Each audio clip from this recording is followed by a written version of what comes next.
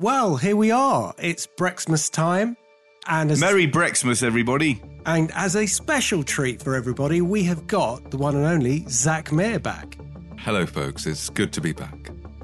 Indeed, it's great to have you here. Now, we've got to sort out this Brexit bet, haven't we? I think that's the first thing we've got to do. So my understanding is, and I can be slow of understanding, I admit, is that I lost the first round because I think that was predicated on us leaving, if it wasn't March, then September, October, and that clearly got kicked into the long grass. However, so I'm willing to fess up to having lost that one.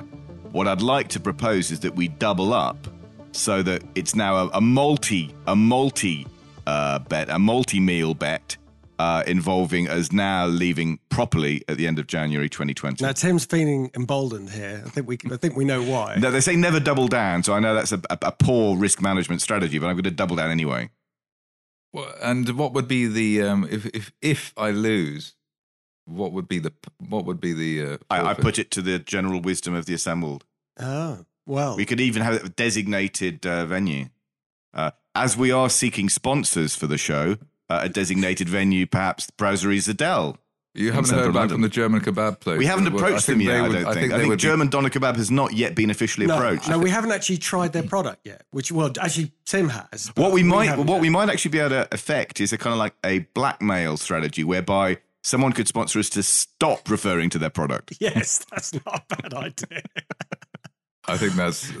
My bet would be Goldman Sachs personally, but I mean that's just me. Well, no, the problem. I'd love to take on your. I mean, actually, I'd love to say. You say it's going to happen at the end of January, right? So I'll take on the bet. Okay, fine. Oh, you're going to take that on? Take that bet on. But even with all the problems with that, which are, it's Brexit in name only. Yeah. Which means it's basically nothing. Nothing has actually happened. It's more like taking back Kant rather than taking back control. Yes, and really because we've got a bumper majority for the Tories, which means we can have a soft Brexit as well, because he's no longer in hock to the ERG. Yes, but didn't he? But he's potentially can go for a no deal. He can do. So he could go any number of ways now. So, but I'll go for that. I'll go for that because I think. Let's just say Gina Miller's not going to take it lying down. That's not what I've heard. And I fed you that one.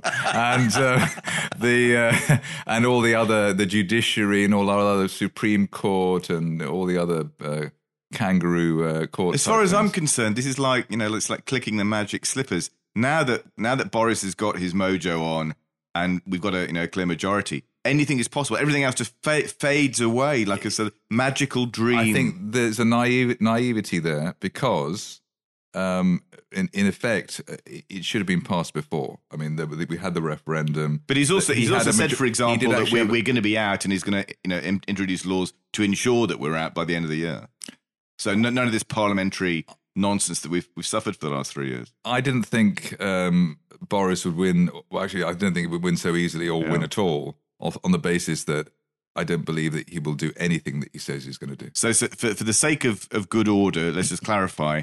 If we're out, albeit in name only, by the end of January, then somebody, and it's either going to be myself or Zach, is going to be responsible for a slap-up meal for the three of us at a venue to be agreed in central London.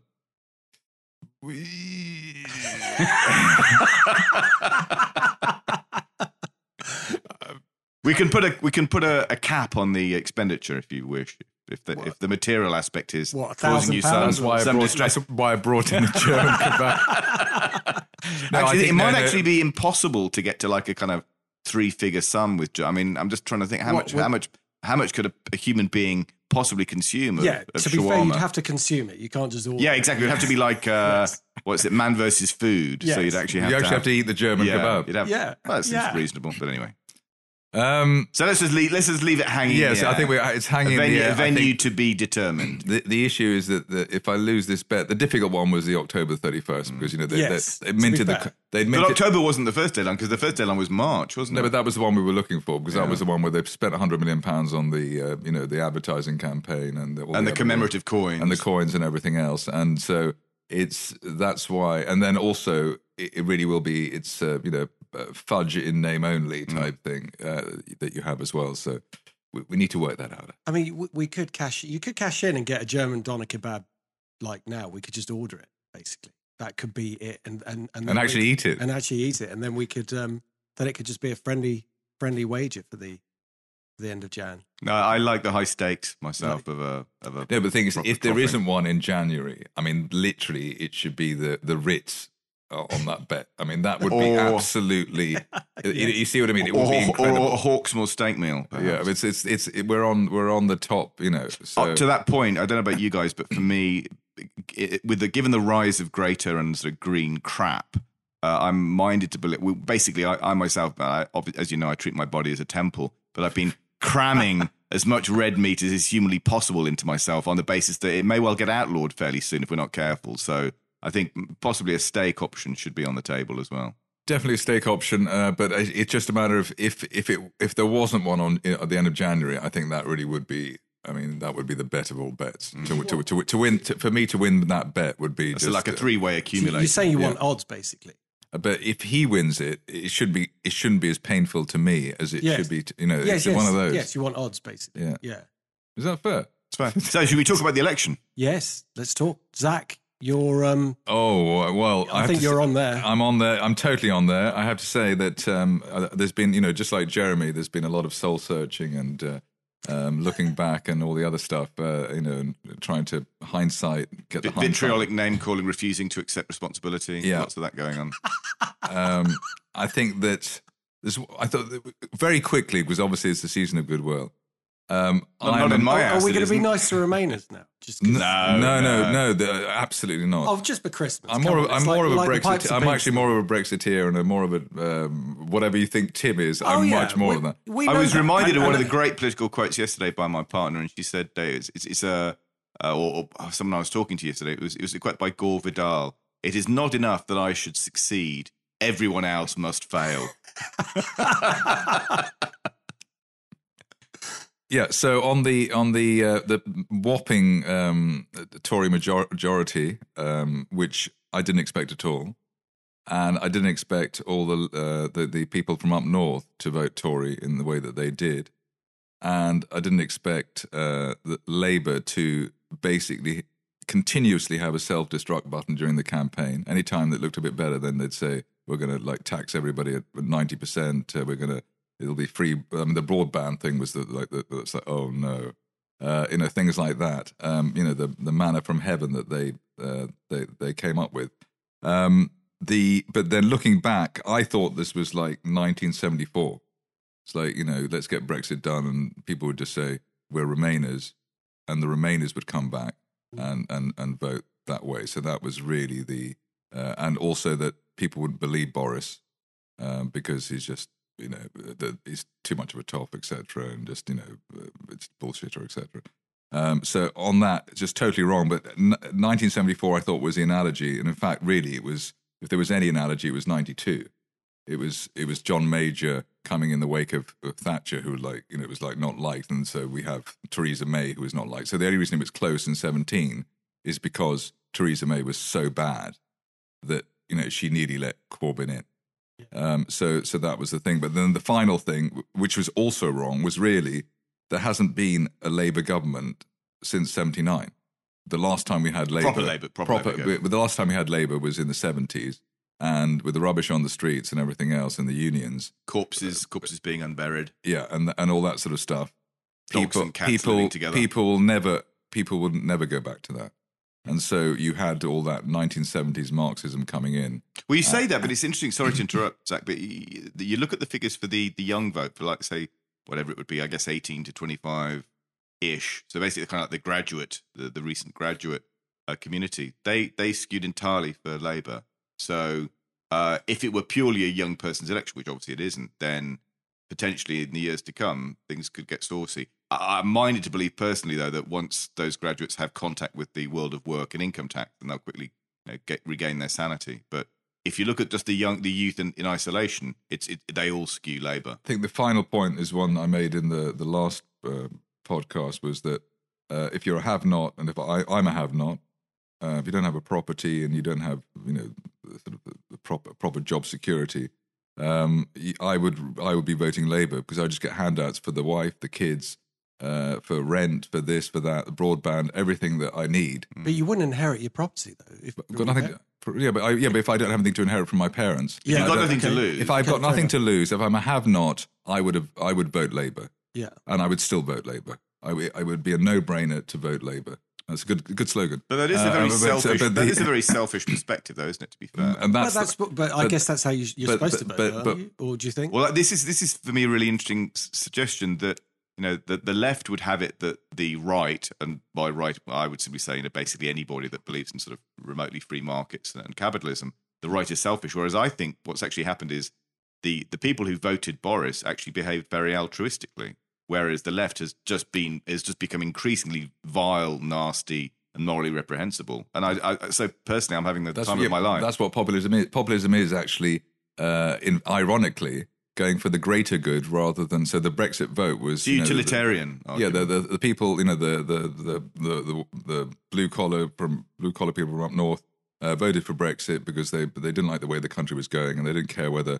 They were willing to take money. some pain economically, even to make it happen. So it transcended the world of patting your wallet going into the election booth. The fear that they expected, and they've done that for everything to happen. And that surely was the single biggest miscalculation by the Remain side during the referendum and afterwards, which is let's concentrate on the economy, stupid. And the reality is the economy was irrelevant compared to people's feelings about sovereignty, nationalism, patriotism, all that kind of stuff. Well, no, but then the final part of what I would say in my mea culpa extended one is that, yes, they voted against their own direct interest. So they said we're better off. In the short term. We're better off outside the EU. And now with the latest vote, they're saying, there was a democratic vote and we're punishing you now to get, and we're voting for democracy.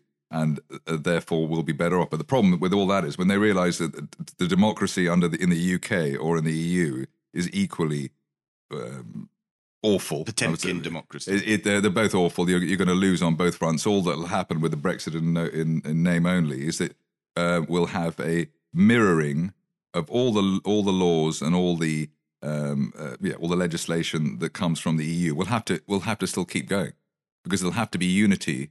In terms of, they'll say, well, we're not going to take this direct from the EU, but we'll make our own one up, which will be just the same. Right. And so they're going to be suckered on. To be fair, though, for as long as Nigel Farage, for as long as there's breath in his body, he will campaign against that kind of equivalent. For as long as he doesn't have a knighthood, that he will campaign.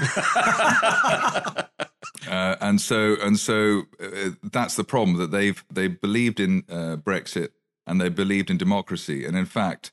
The reason one of the reasons we went into the EU is because our democracy and our position outside, the collective, as a nation state was in such a dire position. So basically, we just got back to where we started in 1972 or 71, and I think they're going to be very, very disappointed. I also think, as I said, the Remainers are not going to take this lying down at all. In fact, they're going to come back. With a really, really vicious. I mean, these people are willing to die. I think basically on this hill for the EU. I've never known such loyalty anywhere.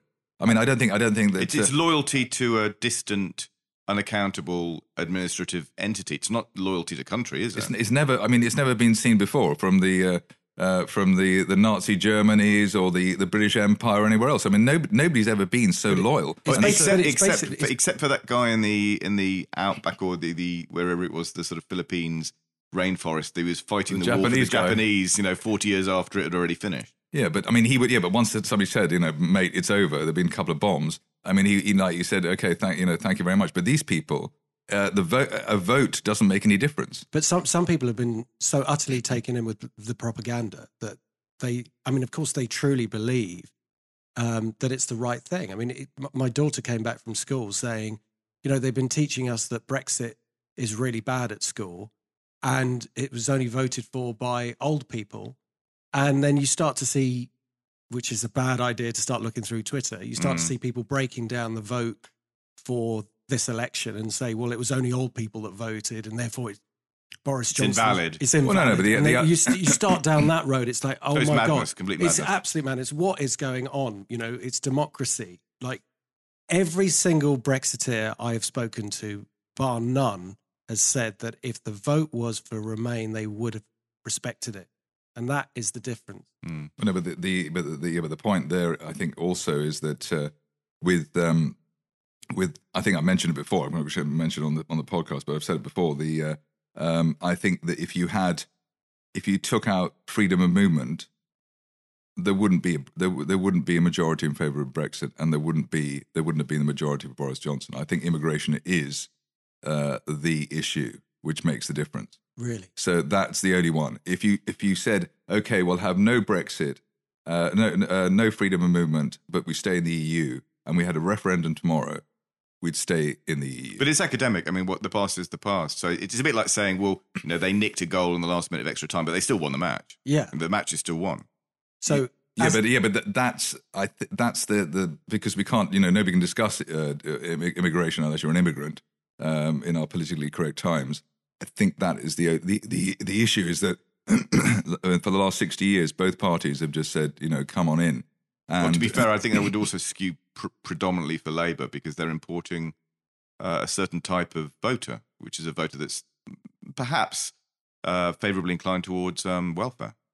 Yeah, well, that which comes back to what I said at the beginning. If I vote Labour, my background, my the have-not thing, that's what it would be. But the it's in a way it's a shame to lose the EU under such a horrible feeling, let's say, in the country when it's actually just one issue, and I think it's the immigration issue. The thing that really frustrates me is that ironically, given the context of this sort of false discussion over economics, which Remain really majored on, I think incorrectly, strategically for them. There's still not been any recognition of the really dire state of the Eurozone financial system. Yes, exactly. And the one person I'd say who's probably done more to promote that cause is Russell Napier, who's probably my favourite analyst. But he makes the point that if you take his view, and I'm very sympathetic to his view, that you look at what's happening in German government bonds and government bonds generally, but the Eurozone, the stocks index, the financials, the Eurozone financial system is in a hell of a mess. And there's something akin to a slow bank run already occurring, which is driving Bund yields ever lower. Why is nobody discussing? Why has our media not even touched this? Because this is the we are in a burning building. I want us to get out of the burning building argument that no one else seems to have had. I think I have the answer to that because you've been clever people and you've been saying that the Eurozone collapse for years now. Let's say it's effectively 10 years. And maybe part of the reason... Well, no, I go further because I worked at Paribas in the mid-90s. They were the largest ECU trader before we had the launch of the euro. It was going to be called the EMU, which is a bird that doesn't fly. That would have been brilliant. It would be absolutely brilliant. And it was the European Monetary Union and the ERM. But the huge elephant in the room problem that's never, ever been addressed is there was and remains no plan B. So what if this drive towards a common currency is not going to work? And it's like, well, you're in a submarine, there's no way of getting out, and the submarine's sinking, and at some point it's going to explode. Yeah. That's, I think, where we are now. No, but the plan B could be, a very simple plan B, even now, would be just to devalue the euro by 25%. Then all the but every major government in the world, every major central bank is trying to devalue its own currency at the same time. The Germans would go crazy if that happened because you'd have massive inflation. Yeah, but then you'd have the unemployment rates in Italy, Spain, Greece would go back to what because the whole problem with I think the main problem with the euro was just it was floated at the wrong price. Well, but it was also done too quickly. To be fair, without all of the appropriate administrative monetary transfers, etc. It will always be at the wrong price because you've effectively got a carpet that doesn't quite fit in a room. So if you make it fit in one corner, it won't fit in the other. But half it's soaked in piss now anyway. Yeah, but there isn't effect. Yeah, but the United States is basically is in the same boat as well. I mean, nobody bothers about that. Kansas and Massachusetts are not or Manhattan, and they're not. There's no connection between the economies of those two. It took the US over a century to introduce a common currency, and that's in a country with the same rule of law, the same language, the same broad culture. They all say they're American. And Europe's tried to do it in 10, 20 years on the cheap. It hasn't worked. It's now being revealed to be nonsense and falling apart. And And there's no real debate about it. They've tried to do it before as well. Yeah, but they have tried. It's failed. I mean, I can't remember when, but it was a long time ago. There have been many attempts. If you look back in history, what's that language? The Esperanto. Yes, Esperanto. Who do you know that speaks Esperanto? Yeah, exactly. I'll give it a go. But it's happened before. They've tried it before. I think that is the most amazing thing about history. We say Winston Churchill said, "The more you want to know about the future, look in the past." And actually, if you look in the past, they have tried to do it before and it failed. Now, I can't remember exactly when it was. I just remember that they've attempted to do this on more than one occasion. Yeah, but there's two reasons why the Remainers, why the EU hasn't been sunk. One is because if you don't mind unemployment of 40% in Spain, or and the Greek meltdown and the Italian bond crisis and all that, well, obviously there's nothing wrong with the EU. Yeah. So yeah. I mean that's where we are, in terms of that issue. But it's how will it correct? Sorry to cut in there, but it's a bit like saying if you're happy with your car not working, then it's great to have it. But it's just nice to have it parked outside. As long as you don't need to drive it anywhere. Yeah, but that's what we've got with. Yeah, but as Tim was saying, and somebody needs to say it properly. What is actually wrong with the EU, which is the winning argument? Because 40% unemployment in Spain isn't cutting it. You talk to somebody Spanish. I mean, like the wife, and it's like, okay, because she thinks that it's much better than it was before we got into the EU in '86. We've got mobile phones now. We've got shopping centres. Yes, but they're conflating two issues, aren't they? This would have happened anyway. Conflating is a very difficult concept for people to get. But this is not. It's not caused by the EU. You can't look at everything that's good and say, for example, like there's peace because of the EU. Just because that's actually NATO's achievement, arguably. You can't just say, well, okay, let's take that argument. The planet's warming up because of the EU. Because since the EU started, it's got hotter. Yeah, but that's what Remainers do. So what is the counter argument to that? Because there obviously hasn't been a proper knockout blow by the Brexiteers. We also know that deaths in swimming pools correlates quite highly to Nicolas Cage movies. Exactly. Data is you can make it look at any way you want. But yes, I know what you're saying. The trouble is the argument always goes back to, if you say you want Brexit, you can't put your in America. If you put can I just finish the point? Sorry. In America, if you put your flag out, you are patriotic. If you do the same in the UK, Emily Thornberry behaves like a fat snob towards you. Well, basically, you're accused of being racist. You're not allowed in this country to be patriotic. The Remainers have the perfect lines. That, if you say you're a Brexiteer, that means you're a racist and you're a xenophobe. Yes, exactly. If you're a Remainer, you're a good person. Exactly. You love the community. You're inclusive. You're loving. Exactly. That's how it's been painted. But you're absolutely right. So how do we square that circle? Because none of us think that. Tim, if you're a Remainer, what are the two horrible things that you can say about Remainers? Which are equivalent to... I would say economically illiterate would be the first. Yeah, but that's not as punchy as racist, xenophobe. Also... okay, let me try and gather my thoughts. I mean, I'm putting a lot on you because it's like 50 years of trying to come up with a counter argument, which for me, the huge achievement of Brexit is that for the first time, the prevailing political and media class, which was used to getting its own way in everything, suddenly didn't get its own way. So effectively, the accusation I would make is it's elitism that doesn't recognise itself. Whereas I would probably say the EU is the world's first solely economic empire, and it is also it's just an empire. I mean, but that's not. Well, it's an empire without a common people, though. So it's an empire that's been stuck together with sellotape and bits of string. It's two things. It's an empire in the worst senses of the word. And it's a protection racket. And look at the people who are at the top and how they behave. Well, you can only get there if you're a crook. But let's say Donald Tusk and the sorts of things he's the viceroy of Europe. He's the viceroy of Europe. But just look at what he's been saying and the lack of class. There'll be a special place in hell for those Brexiteers who didn't plan properly. I mean, you are just absolutely not respecting the sovereignty of a country. If you're going to say things like that, that's inflammatory. Nobody in the British Empire ever said anything like that. It's just incredible. It is incredible. But the protection racket, that's the best thing you can say. It is an economic protection racket. but it's still, it's a protectionist lobbying group that refuses to acknowledge that it is what it is, which is brilliant.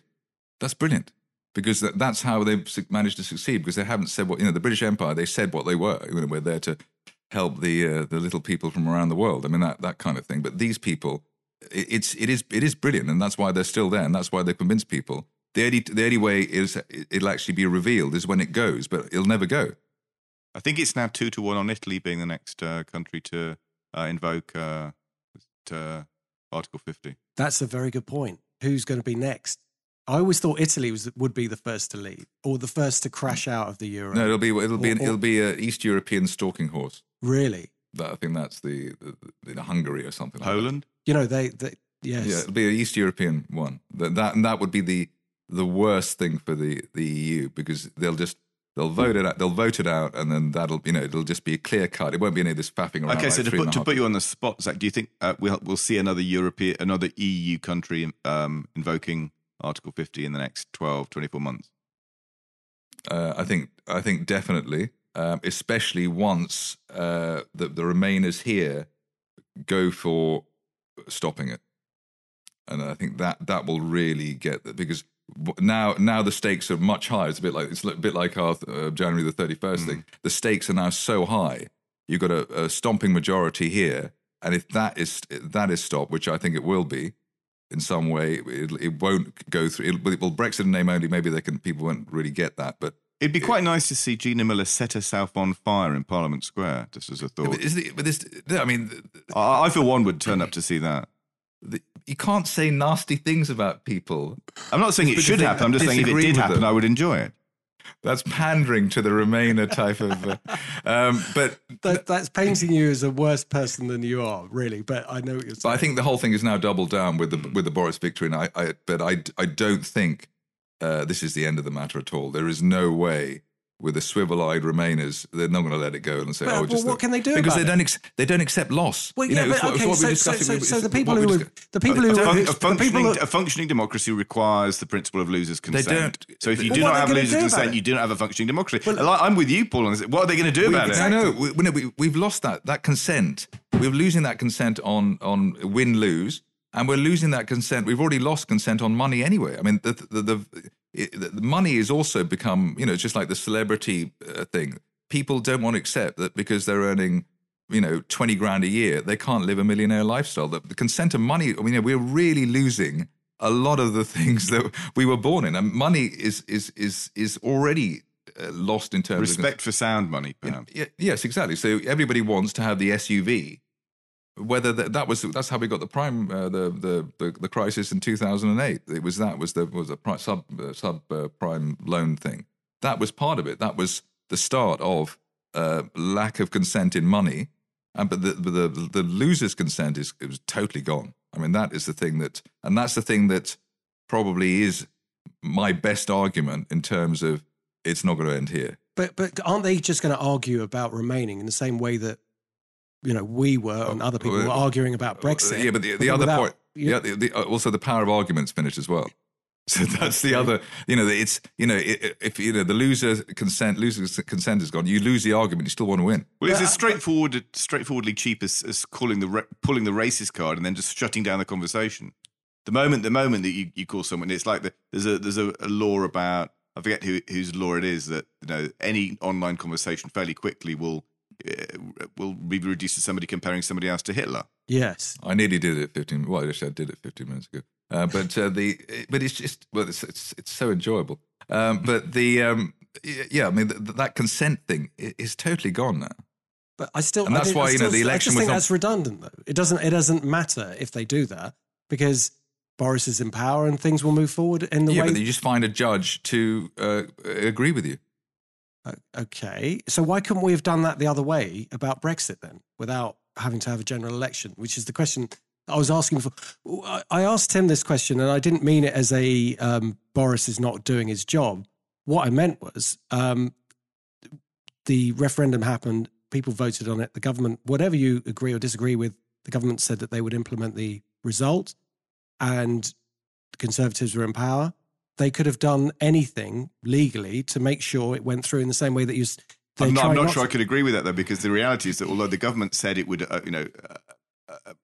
respect the will of the people, the reality is that Parliament decided to throw a spanner in the works. that's the And they point. made it legally impossible for the government to implement what it said it would do. Exactly. So I don't think you can necessarily law- blame the government. No, for that. I wasn't you trying to. blame Parliament for basically what was at the time being chock full of quisling, delusional scumbags. So all I'm saying is the tactics And that they were magically there using. aren't any more. Now they're none there. Exactly, that's the whole exactly. point. They've all gone. That's why. So, Well, no, what they can't haven't do- all gone. They've got a new. no, got a but new it's Okay, well, that's a nearly new all point. gone. That is a new point. There's I a think- wonderful page on Wikipedia where you can see all the people that lost their seats, that lost the election, and it is chock full of names that will just be footnotes in the annals of history. Grieve, Subri, Amuna. It's a joy to read. Dennis Skinner. No, but the he's important. I think there'll be a podcast if I'm invited on again after this one, and after losing, There'll always be a special place in our hearts. Zach. Well, Tim loves winning, so it's like after January the 31st, I think we'll be. I can see us sitting here in 6 months' time or whenever it is, and you'll say, Zach, you were right. That whole thing didn't mean anything because it's not the government. It's not within the government's power to do what they said they're going to do. The government is not in charge. So it's not over yet. It's basically No, it's not over yet. But at all. don't you think that the result of the election means that Boris now has far more potential to get stuff done than he did before?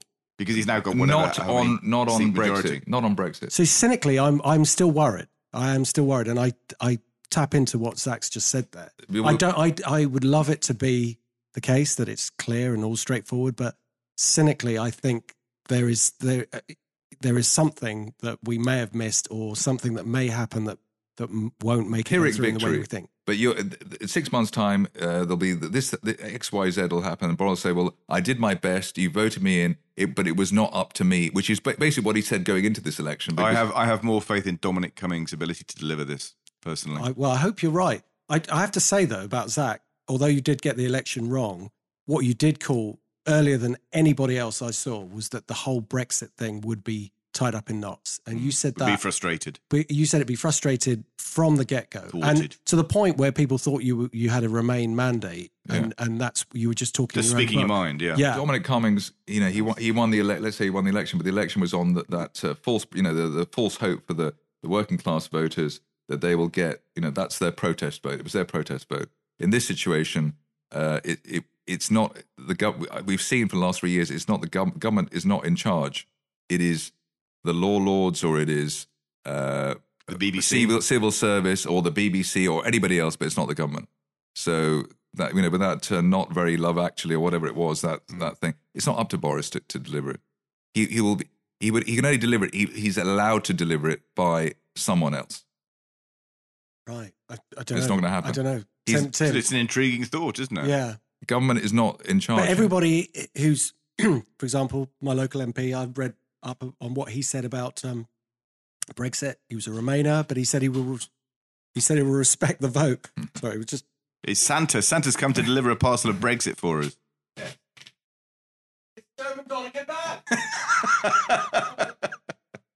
So this was actually supposed to be a Brexmas season of goodwill to all men. We have crackers. We have crackers. We're going to have just the three. Yeah, it's just one each.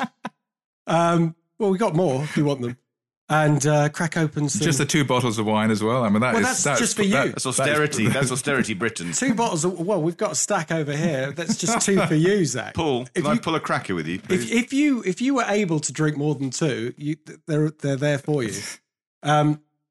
So the state of the market's budget. here we go. Well, he tried to. Paul won that one. Paul has the gift. Right. So we will get on to. Would you like something to drink? Oh, why not? It's Brexmas after all. It's Brexmas, and it's the season of goodwill. And just to tell you that we are going to have a quiz at the end of this, so do stick around. It's not all going to be about Brexit. In the meantime, just what fell out of the cracker. Why are Christmas trees so bad at sewing? They always drop their needles. That's quite intellectual for a cracker joke. Okay, I've got another one for you. This is not even funny either. What is the reason Spaniards don't sing when the national anthem is played? It's not a very good tune, I think. It has no words. There's something. really? I No, didn't no, know it's very that. I've intellectual. learned something new today. This Thanks, is very Paul. intellectual. No, I'll drink it out of the bottle. Thank you. You want wine, yeah? Yeah, that'd be great. Ah, Peroni, Nastro Azzurro. Other beers are available. A Rioja, or would you prefer? This is Chianti. No, I think I need to support the Spanish economy. Okay. Let the Italians go down. I suppose it's already been bought, so it's a bit. It's a sunk cost now. You'll have to let me know what you think of this, Zach. It's a Taste the Difference Rioja from Sainsbury's. That's good. We are looking Other for high street retailers are also available. We are looking for a sponsor, in case we hadn't mentioned that about 5 times. So that might be sponsoring the Alcoholics Anonymous sense of the word as well. So what about the market, Zach? What do you think? Or obviously that's open to everybody. You did say it was sorry to cut in, but you did say it was a like a spring coil or a cork in water, and they would float very sharply higher, and that's what's happened. So I realized. Well, actually, I also bumped into one of my clients from the 1990s about 2 months ago. Well, have you got a time machine? I used to. No, I mean, I was at a investor event, a retail investor event. Okay. And this guy came up to me and, it said, I couldn't reckon, obviously I couldn't remember or believe that I had about 10 clients. That's why I stopped being a broker and futures and options. And he said, Zach, I've just gone short of the Dow. Oh, now there's a Santa conjure with. We don't get many more, do we? What's that? Yeah. And basically whatever he did, I remember, then it all came back to me, whatever position he took, that was the opposite. That was the opposite. Okay, you're just going to have the one bottle. That was me drinking. That's a pretty big glass, that, Zach. So there you go. Get that down, Greg. Thank you. Cheers. Adnams Ghost Ship, 0.5% ABV. Other fine beers are also available. This is great. It really is. It's non-alcoholic. Cheers, Paul. Merry Cheers. Brexmas. Cheers. Merry Brexmas, Zach. Merry Brexmas.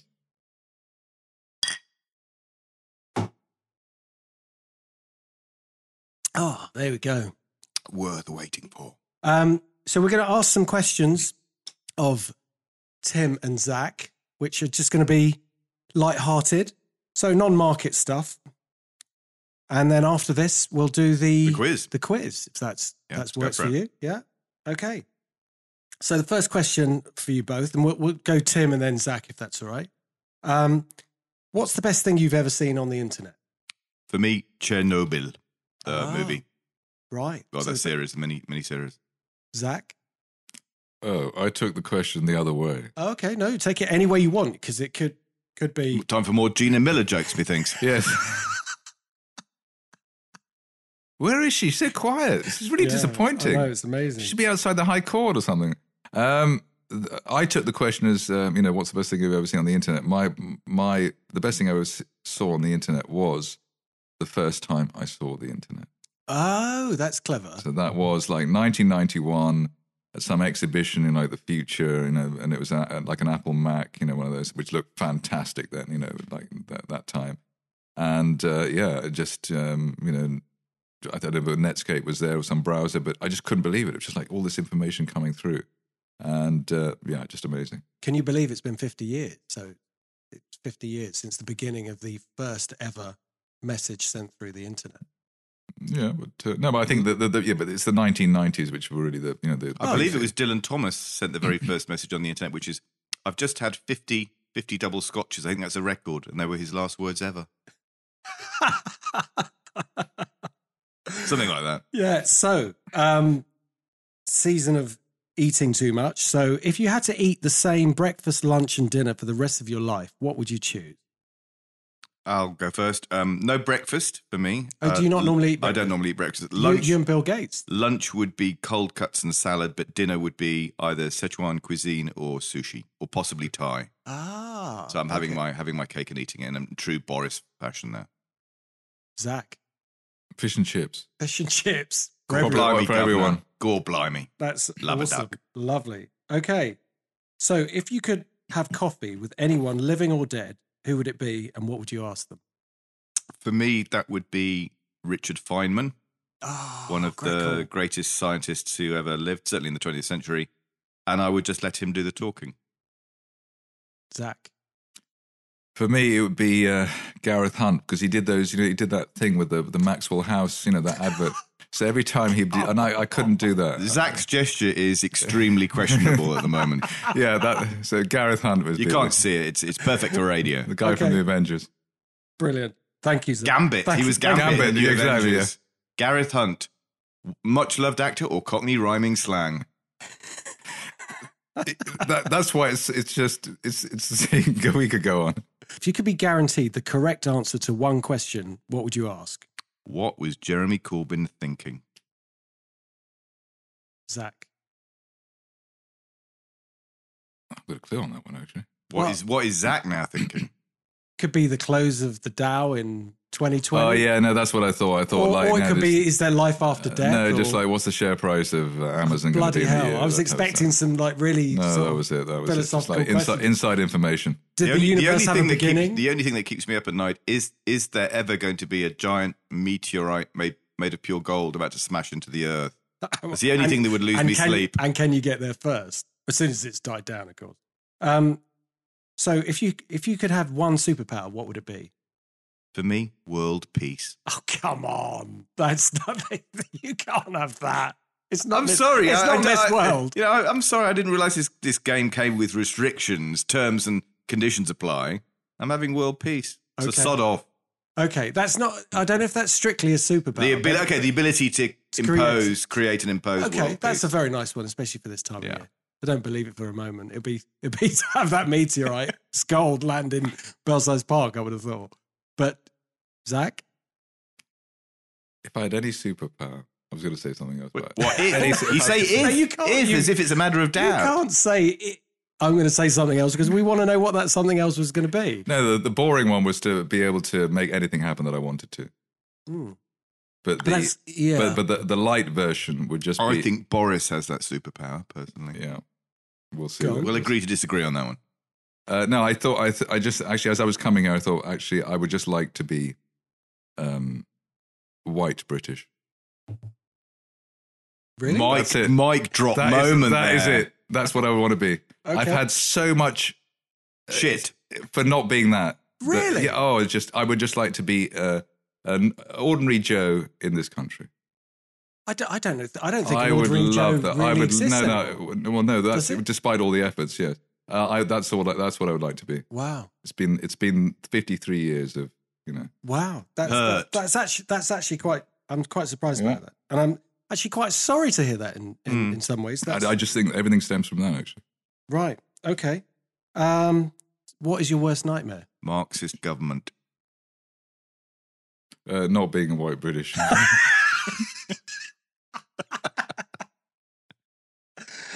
Okay, what's your idea? Okay, I think we know what Zach's going to say. So, what is your idea of heaven? Free market libertarian government.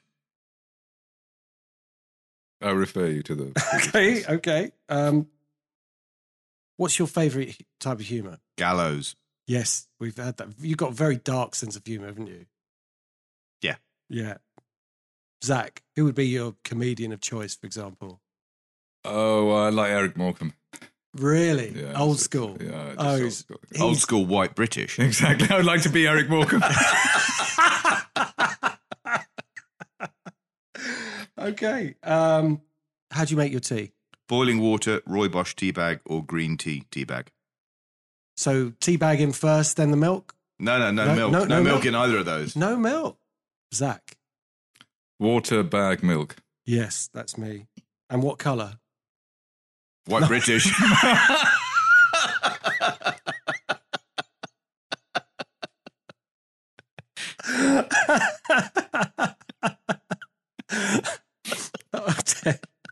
That's gone wrong.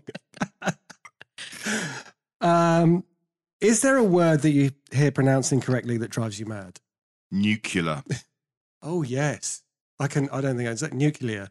Yeah, nuclear gets there. Nuclear. People who say H wrong. People who say H. H. I want to kill those people. They're dropping their H's. They do not deserve to live. What about people who say Pacifically in Spanish? No. Instead of If you specific? can't even get one letter of the alphabet, that's How the. much of that Rioja? You heard. It's just like Superb. Okay. We should do the show under the influence more often, Paul. I Yes, think. it's excellent. At least we'll enjoy it. God knows what the audience will think. Okay, who do you admire most among writers? It's a good one. There's a guy I'm reading right at the moment, and it's a topical one. Adam Gopnik has written a brilliant book called Winter, which is the perfect seasonal read for the time of year. So I'd start with him at the moment. Adam Gopnik. Zach, are you going to say Tim Price or? no. Well, Tim's too clever for me. But the writer I'm reminded of at the moment is actually Clive James. Oh, yes. just with R.I.P. to yes, his exactly. friends. Yes, there you go. Because Yeah. I'm amazed that he basically spent his whole life trying to prove that Australians can be intellectuals, yes. and I think he did it actually. Don't seem But too he convinced. he proved that there's a quota of one, Yeah. and so he's the only one. And for me, that's about right. Okay. Only Australian listeners just suddenly disappeared. But anyway, that's no fantastic. Cats or dogs? Dogs first, then cats, then people. Cats. Favorite accent? Belfast, why don't you? Oi, Northern Ireland. Oh, Northern Ireland. That's really your favorite. You like to hear that? It's colourful, Yeah. particularly during the marching season. I was going to say Southern Ireland or proper Ireland, which is obviously another minefield. But actually, Almost literally. But my favourite is probably the one I used to speak until the age of about 5 or 6, Here we go. which is the Glaswegian one. Fun fact about Zach. I think that's maybe not the people, the men, but the women. I think Can you still do a bit of it? No I haven't had enough no to drink. pressure. No, I don't. I mean, your I accent's don't want to so get. far from it. I don't. Yeah, I don't want to get it wrong and go into some sort of We'll other. edit it out. No, we won't. Don't worry. We'll edit it out. I might come back to it. Okay. Beatles or Stones? Stones. Interesting. I think I know Zach's. No, it's Beatles by a mile. Yeah, me too. If you couldn't live in England, where would you live? Italy. I'd live in the south of Spain. Okay. With all the other white British. Exactly.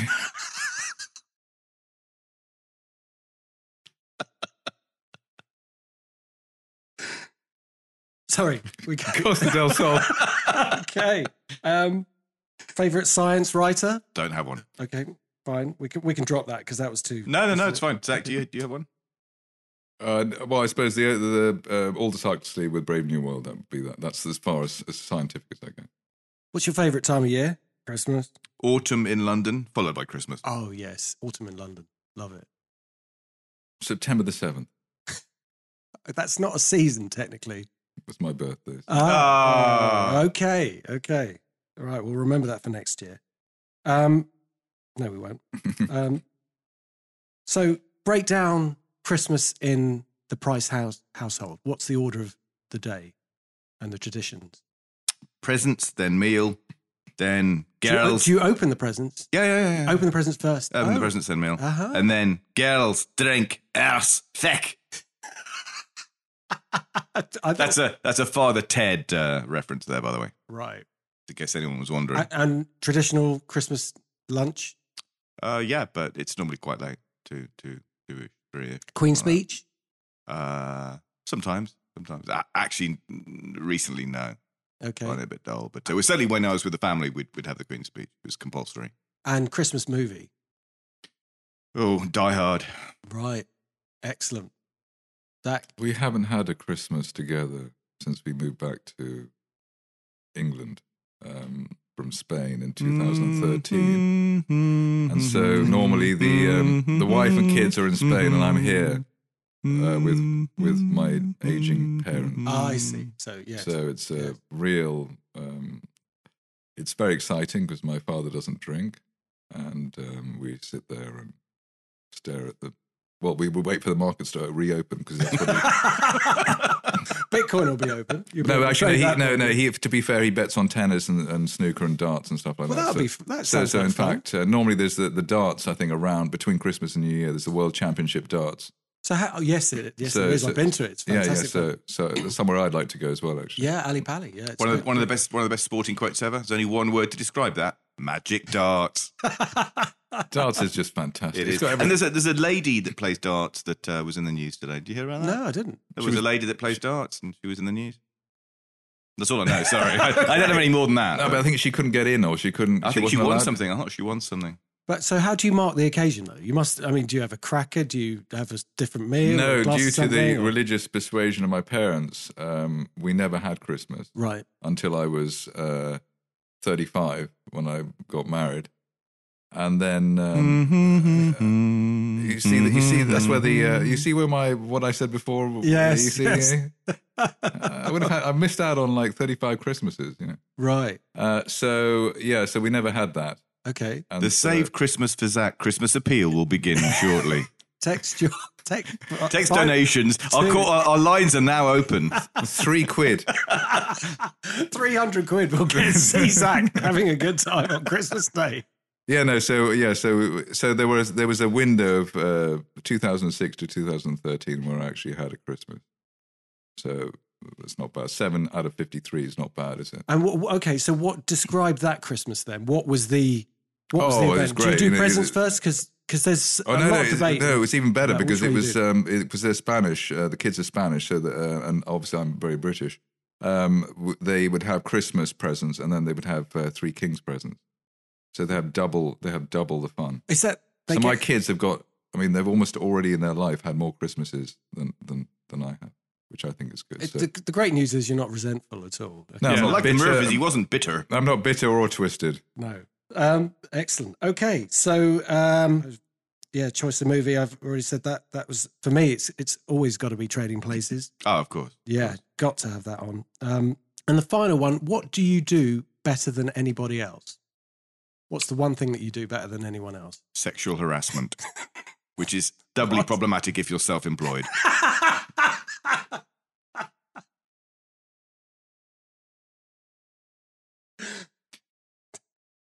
Do you want to get arrested? But just saying that is, you know. If you're not living on the edge, you're taking up too much room, Zach. Zach. I was going to say winging it, but that's not really, you know. But okay. Something I've noticed: you keep your cool. Grace under pressure is a fine characteristic. I've seen that. I've seen you take a very important live interview. You just sort of go, hang on a minute, I've just got to take this call, and it's something like a podcast or live interview. Your battery's nearly dead. You don't know where your headphones are, and you just like slowly just answer the call and just deal with it as though. And that's not winging it. That's pure professionalism. And I'd be like, oh my God, my battery's not like over 80%, and I hadn't prepared. I'll be waiting like 10 minutes before and all that sort of stuff. So hats off for that, the way you do that. Well, I'll take that. Yeah. Okay. Go with that. Yeah. All right. Well, that's it. Those are the Christmas questions for. Or are they? Or are they? Is that the limit to the Christmas questions? No, it isn't. Well, look, we've got a prize for one of our listeners, and that prize is going to be, well, it was going to be a signed copy of Tim's fantastic book, but because it's Christmas, it's going to be even better than that. Tell them about it, Zach. I'm going to add to the pot my book, my best-selling book of 101 Charts for Trading Success. And with your signatures as well? Yeah, definitely. Signed copies. Signed copies, yeah. Superb. So how do they win it, Tim? Okay, so welcome to the State of the Markets Christmas quiz. So all the answers here are linked somehow. When you've spotted the link, any questions you couldn't answer the first time around should become easier, unless you're a candidate for the Labour leadership. When you've completed the quiz, send your answers via direct message to me at Tim F. Price on Twitter. Or email, can we say? Or email. Do you want to give your email address? No. Okay. The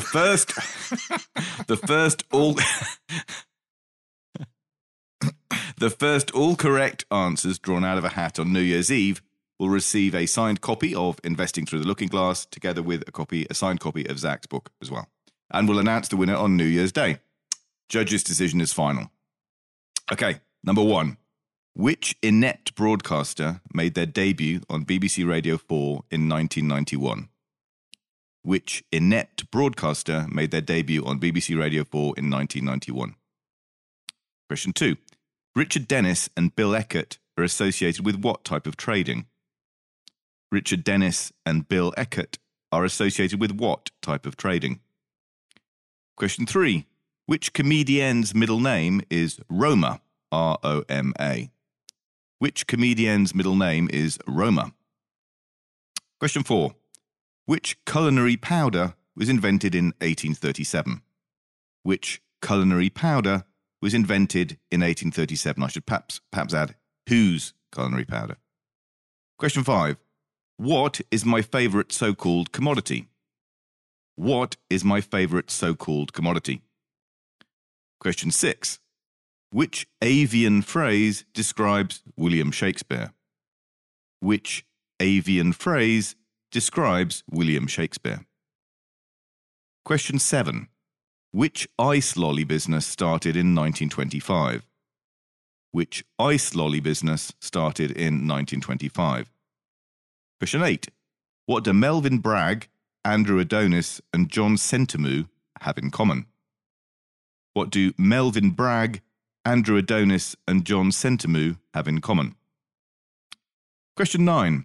Which English actress and singer has the middle name Paul, P-A-U-L? Which English actress and singer has the middle name Paul? And finally, question 10. What do Stuart Copeland, Phil Collins and Prince all have in common? What do Stuart Copeland, Phil Collins and Prince all have in common? When you've completed the quiz, send your answers via DM to me at Tim F. Price on Twitter or via the email address that we're not giving you. The first all correct answers drawn out of a hat will receive a signed copy of my book along with Zach's book. Good luck, everybody. Good luck, everyone. Absolutely fantastic prize. I actually haven't got a copy of your book, Zach. I'd really like to get. I'll have to buy it, won't I? No, I'll give it to you. Okay, that'd be. I've got quite a big stash. I imagine you can probably get that through Amazon, couldn't you, Zach? Yes, you could, but who would want to do it through them? When you can get it straight from the author for free. Exactly. Absolutely superb. So in 2019, we'd like to say a very big thank you to all our podcast guests.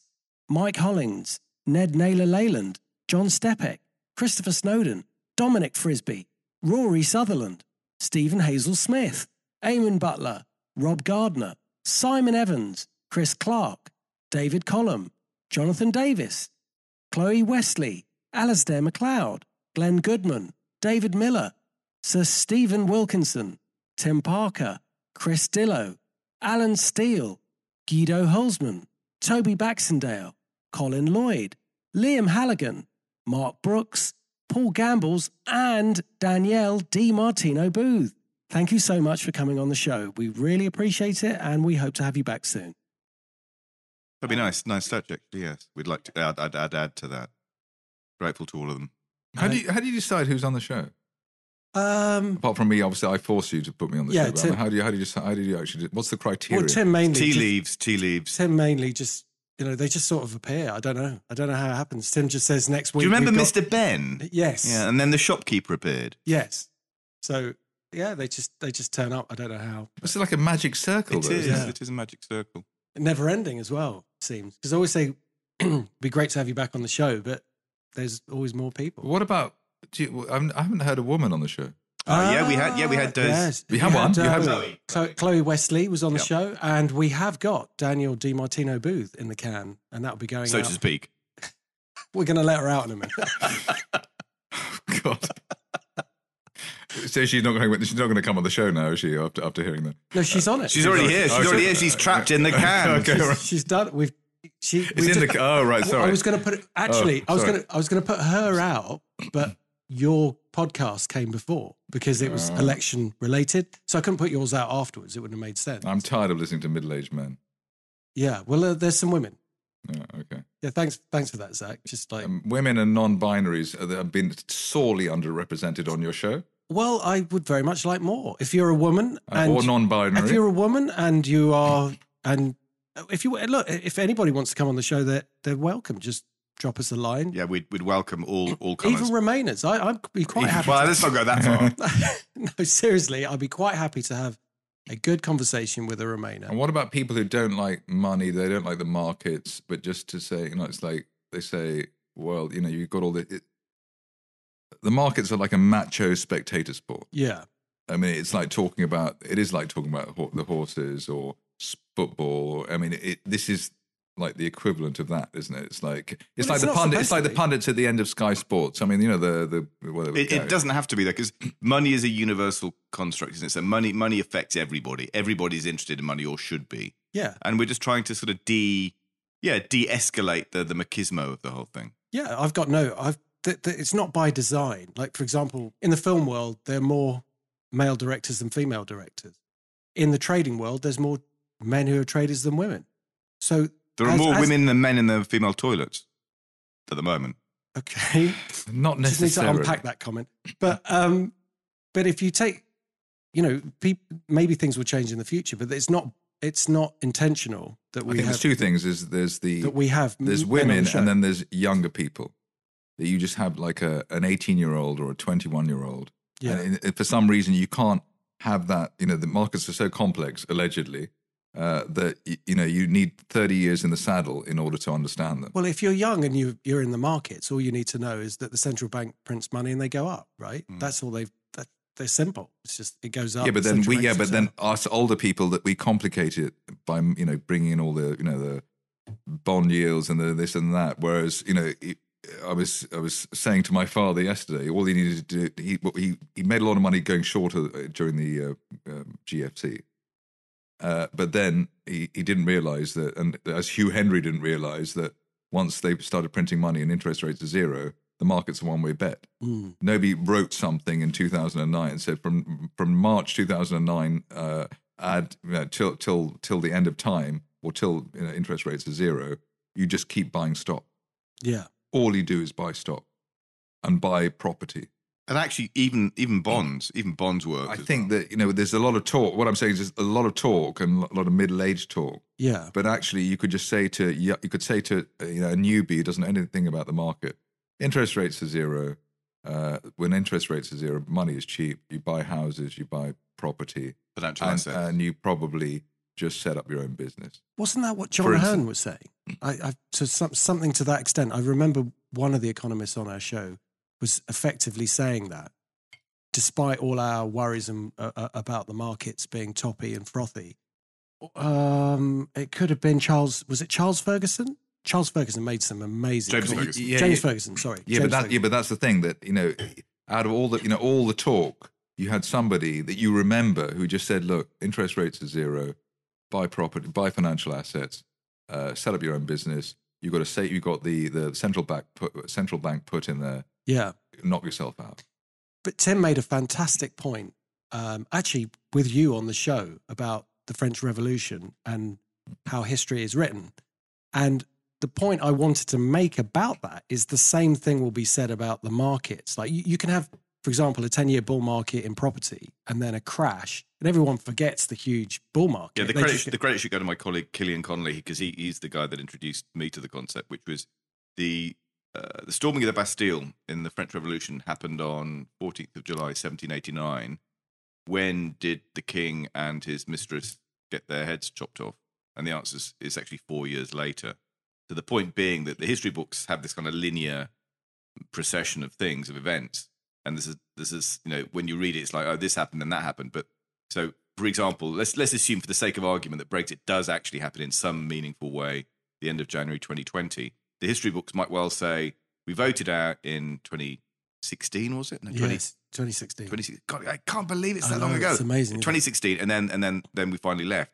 And they will take no account necessarily of the 4 years of pain and infighting and internecine struggle and practically national civil war.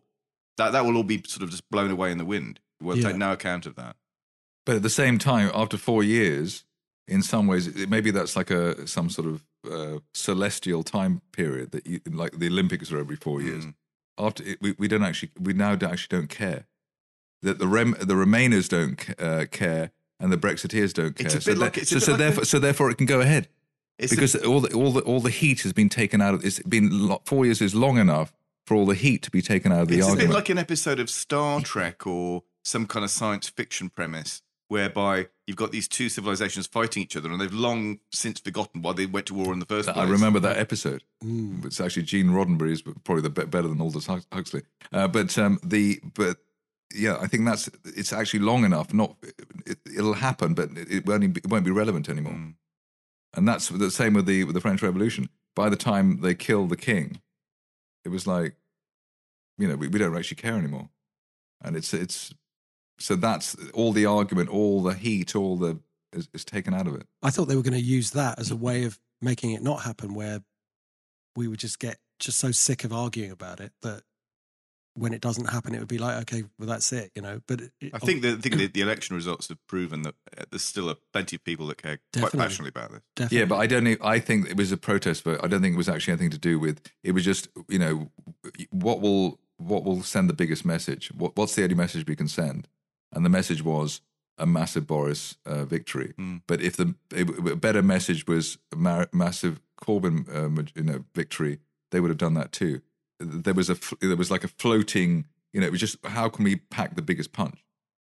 I don't think it was necessarily to do with, it was anti-establishment. It was an anti-establishment vote, but we don't actually know what part of it, or what that message, how was that concentrated? Was it towards Brexit? Was it just, we hate the establishment for defying us? I mean, we don't know. I think we'll find out. But I don't think at the moment it's actually clear. The dust hasn't settled, certainly. Well, surely it's just Corbyn was unelectable on the basis of his policies being too far to the left. But the thing with that is, it's I do think we're in a one-party state. We're in a sort of mid-conservative type of government, which we've had, let's say, since Attlee got kicked out, so from 51, from that time. And it's basically been the same kind of middle conservative type of government. Even Harold Wilson, that was a time when people. That's why he had all those problems himself, because people thought, or the establishment thought, that he could be a commie or could be a socialist or he could be something like that. And but otherwise, we've been very, very tight. This country is very, very tight in its political. What's right and what's wrong. And I don't think I don't think that's changed, and I don't think it will change in the near term. Which means Labour never had a chance, and anybody who's that party, I don't think the party exists anymore. I mean, I don't see that the policies they had were just totally impractical. It's just like saying everyone who's 65 should have. It's like saying we're going to renounce the laws of gravity. Yes, exactly. It was that. Just float around and fly. And so, and any time it looked like they were going to win, or the polls went in their favour, they just said something stupid.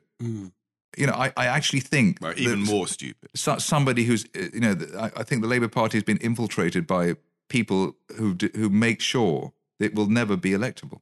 Yeah, I mean that's a really interesting question. Does Momentum actually have any real interest in being an elected force? And like you're alluding, I'm not sure they do. They exist purely. It's a bit like Nicola Sturgeon's sort of one-woman campaign, try and get Scotland out of the Union. It's just, I keep coming back to this line from, I think it's The Wild One, the film, and someone asked Marlon Brando, "What are you against, Johnny?" And his response is, "What do you got?" They'll protest against anything. Yeah, they exist solely to be a voice of fuming how do they hatred against. How do they world. exist? Where does the money come from? How do they keep going? It doesn't make any sense whatsoever.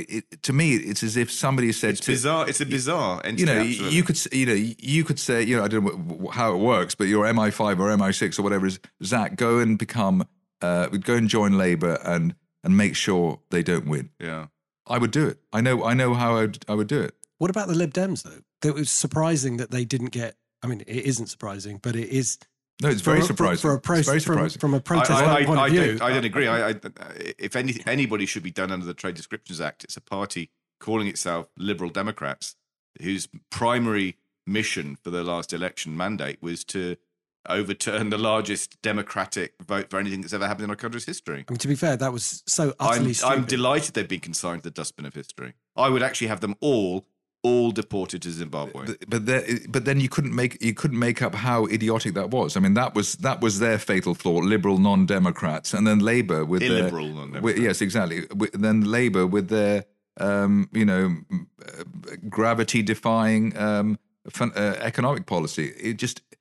I can't believe that was something which was natural without any external or any help. I mean, Zach, do you not get some comfort from the fact that you could make a good argument for the great British public being just, they deserve a round of applause for just being straightforward and normal and logical and not falling for any of this crap?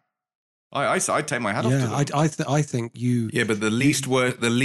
Underestimate the British public. But the least worst option. It's like if somebody puts. There's no food around. You've got to eat a cockroach, eat a ladybird, eat a rat, that was the choice that the people had. They're all bad choices. I mean, Boris, you could argue this is the same under any system. Boris is I'd give them credit for two things. I voted Brexit Party in the EU elections, and I make no secret of the fact that I voted Conservative at the last election. And so many other people clearly did exactly the same thing. Now, I'm not sure that counts as a sophisticated policy, but it's indicative of some kind of brain activity, not just on the part of myself, I hope, but also on the part of millions and millions of fellow Britons. And I'm hugely happy with that. I think what was interesting about this was because of our views and because of how we've talked about it a lot on the podcast and a lot with people around us.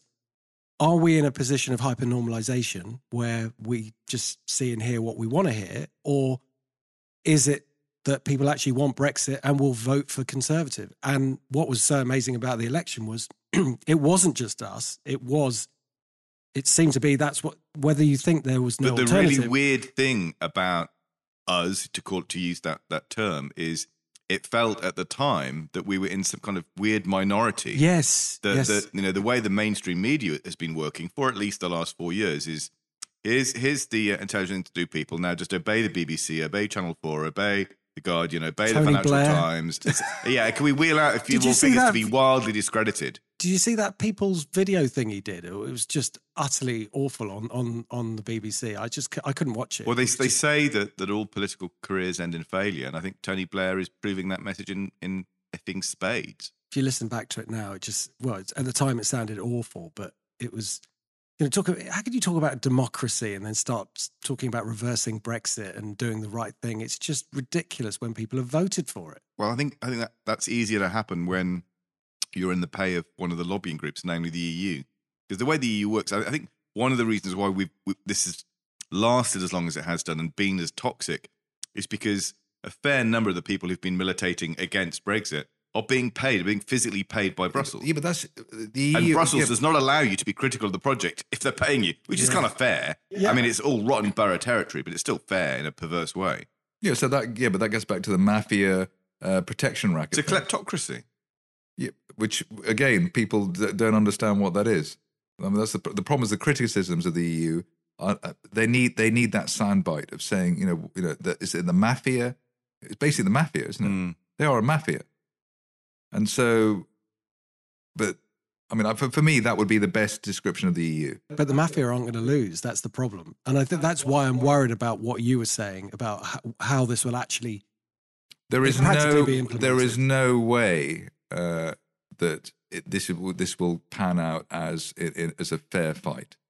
That's all I know, and that's probably all that you can assume. You say that, but at the end of the day, the referendum did go one way, despite everything they tried to throw at it. So I'm more hopeful than you are on this. Only Greenland got out. It's that, and I think it's still going to happen like that. There's no way. If establishment means anything, if this lobbying. I mean, I suppose the criticism of Boris is that he was helped somehow. It was a bit like the Trump thing. Russians have helped and they've interfered with the election, all that sort of paranoia there. But there is no way there's no point having a judiciary, and there's no point having the media, and there's no point having all the other systems of control, and there's no point having the EU if when times get tough, just because there was a vote, they lose. That's not the way it works. But that's the great thing about It's Brexit. not- it's like- it's like you- It's been affirmed by the general election result. Is this will be the first time when a vote against the EU can't be reversed by the EU. Because in every other occasion that's happened, they've managed somehow to ignore it, avoid it, thwart it, frustrate it, whatever. This is the first time that there's a good chance that they won't get their own way, and that's terrific. But if there's believing in democracy in 2020 is like believing in Father Christmas. Mm. And I feel that I'm sitting with two people who believe in Father Christmas. Luckily, you already had your presents and everything, because it's Boxing Day and everything else. But you're believing, it's the equivalent of believing. You think, a good argument, a good vote, and because it's intellectually right, will win. You won't. That's where we are now, and I think you should remember that going down the line. I think I wish it wasn't true, but I think that's the case. No, God blesses everyone, said Tiny Tim. You're being realistic in your view. That's what you're saying here. It's not what you want to happen, it's what you think will happen, which is what good analysis is all about. But I'm thinking that the only thing that could possibly upend this would be something like a financial crisis, where In the Eurozone, perhaps. You can't have a financial crisis when interest rates are zero. You can have a financial crisis if people lose confidence in the currency system. you can, and For you example. will. You will. Because And is Deutsche Bank not already enjoying a rolling financial crisis? I mean, everyone knows they're bankrupt and all, Yeah, but but it doesn't matter because interest rates are zero. But it's a lower bound. I mean, you can only then start the safety net. You can only create. It's like a man on. It's a man on the trapeze with safety net. Interest rates are the safety net. I believe The person can't die. I believe in what Margaret Thatcher said, and that is that you can't buck the markets will buck you. And it might not happen in the short term. It just will happen eventually. And I know eventually it could be 2 years, it could be 5 years. It could outlive us. It could. But you are building up the mother of all crashes. You are building up. I think you don't appreciate how since 2008. Oh, I do. All economic textbooks are defunct. But they always and all were. economic ideas. But there was a supply and demand. Now we're nothing to do with that. We're nothing to do with that. But that's interest rates. Then saying that human nature's changed. Human nature hasn't changed. If this podcast was made in 2007 or 6, and I said to you, this interest rate is going to be lowered to 0.5%. You'd say the inflation would be 50%. No, but in financial asset terms, it has been 50% or more. Because the only way you'd have interest rates at such a low level would be if there isn't any inflation. Because if inflation was up, you wouldn't have it at 0.5%. What I would say, sorry, Tim, if I could just make this point. What I would have said if you'd said interest rates, I was talking about negative interest rates in the 90s, because in teaching about markets, what you have to do is teach about having an open mind about anything happening, i.e. negative interest rates, which had happened once before in Switzerland around the 90s when there was a big crisis, but nothing like we've seen at the moment. So if interest rates were at 0.5%, it would mean that there's a almighty crisis of some kind going on. The system is not working because you're trying to effectively force so much money into the system that you're propping it up. Now, that's when you start to unpick it all, and through listening to Tim, you sort of, it suddenly dawns on you just quite how far this goes back. And it does come back to sound money. I hate to sound like a stuck record about gold and what Tim said about it, but it does come back to that. As soon as Nixon said in the 70s he was going to take the dollar off the gold standard, purely temporarily, all bets were off. Everything has changed. If you look at the wealth creation. Yeah, but you're wrong, because as I said, 2008 is year zero. It's not. I thought it's zero AD. I thought like you, but it's not. It wasn't. It's important that people define their terms. So when we talk about inflation, what do we mean by inflation? I'm going to take the Austrian school, classical economics school definition, which is inflation is an increase in the money supply. The inflation that most people think of inflation is basically a higher inflation prices. rate. higher prices for goods and services and all that stuff. Okay, That's a second order effect. Ah. The inflation takes place when you boost the money supply, and then you just wait, and over time, miraculously, the market will decide that certain things are going to go up in price. But that's a function of the fact that the money supply has just been, massively exploded by central banks. That's the issue. So when we say there's no inflation, that's not the case. The inflation at a monetary level has already occurred, and it's also already occurred at the level of financial asset prices.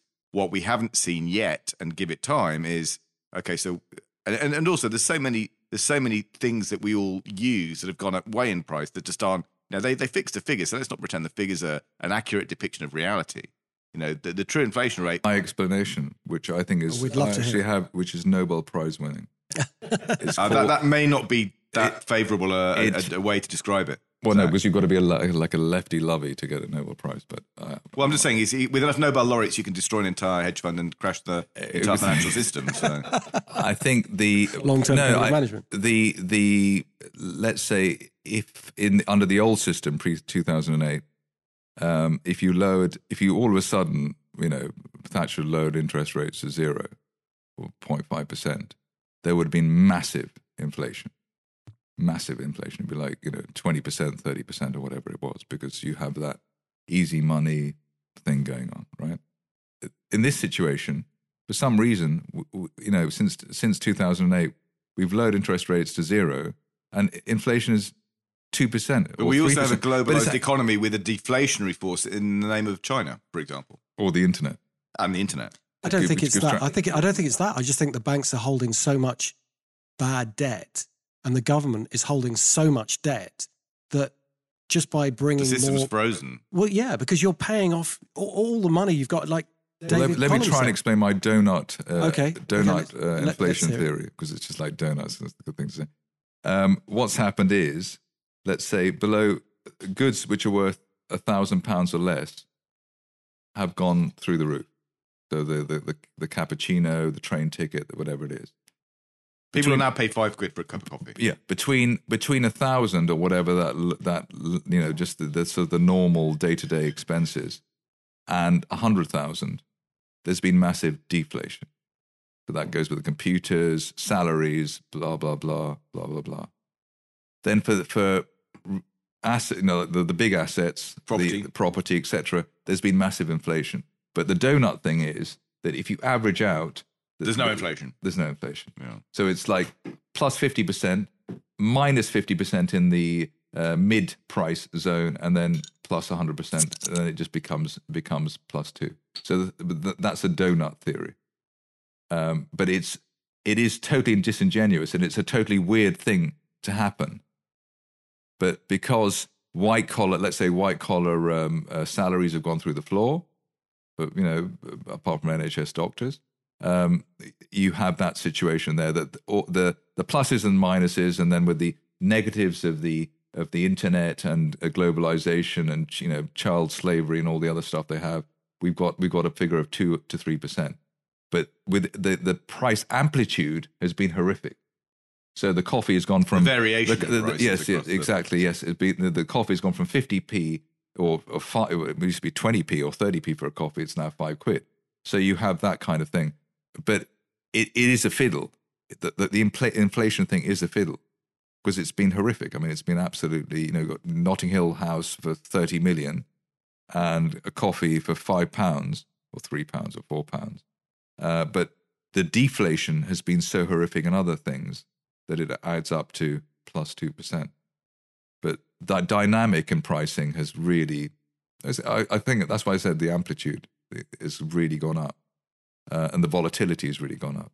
I think the problem that this creates is that, of course, the youth are going to be angry, because if you have policies that promote home ownership and asset creation and asset acquisition, and then you put those assets out of reach to the young, of course you're going to have this happening. Yeah, but they're not worth having anyway. I mean, like a house, if you think about it, if you're over 50, there's no point buying a house anyway, because the deposit would, you could live off the deposit for the rest of your life. It's a good point. So it's idiotic. Yeah. So things like that are idiotic. And so actually renting is fantastic compared to buying a house. But we've got this thing about we have to have a house, we have to have a car, where it's cheaper to go by Uber, for instance, because of the technology. Yeah. It's cheaper to obviously buy online than it is in a shop. There's no point going to a shop at all. So there's all these behavioural changes now that we've had. Yes. The rental economy. It seems like nobody wants to buy. Yes, anything. and micro renting. It's gone down to that. You just literally. Tim would come up with a crude analogy, but I mean, literally everything is for hire. Your is micro sex workerish type of activity. That everything you just like. I'll have this for 10 minutes. I'll have this for 20 minutes. You just literally hire that for the. Have you been eavesdropping on my? Yes, I have actually. Yes, I have actually. Yes. So that's it. It's just literally a hire. It's a gun for hire renting. I mean, it really is like that. So how much of it is internet efficiency, and how much is it the debasement of currency? Technology has been a massive deflationary situation. Transparency. Before, I might want to buy your house, and I say, well, I'll give you like 3 million for it. But actually, now I look on Rightmove, and it's actually only 1.5. Okay, I'm not going to buy it. And so I think technology has been mashed. But not with houses though. Come on, houses. Okay, so here's a massive big thing question: how do we get out of this doom loop that we seem to be trapped in? The ZERP. As Gordon Brown said, it was one of the greatest economic. Well, he clearly solved the issue of boom and bust. So. He did, Yeah, so but it coincided. 2008 coincided with the end of boom and bust. There will never be boom and bust again. We're just in a no man's land. Stock prices have reached what seems to be a permanently high plateau. But stock prices are a political football.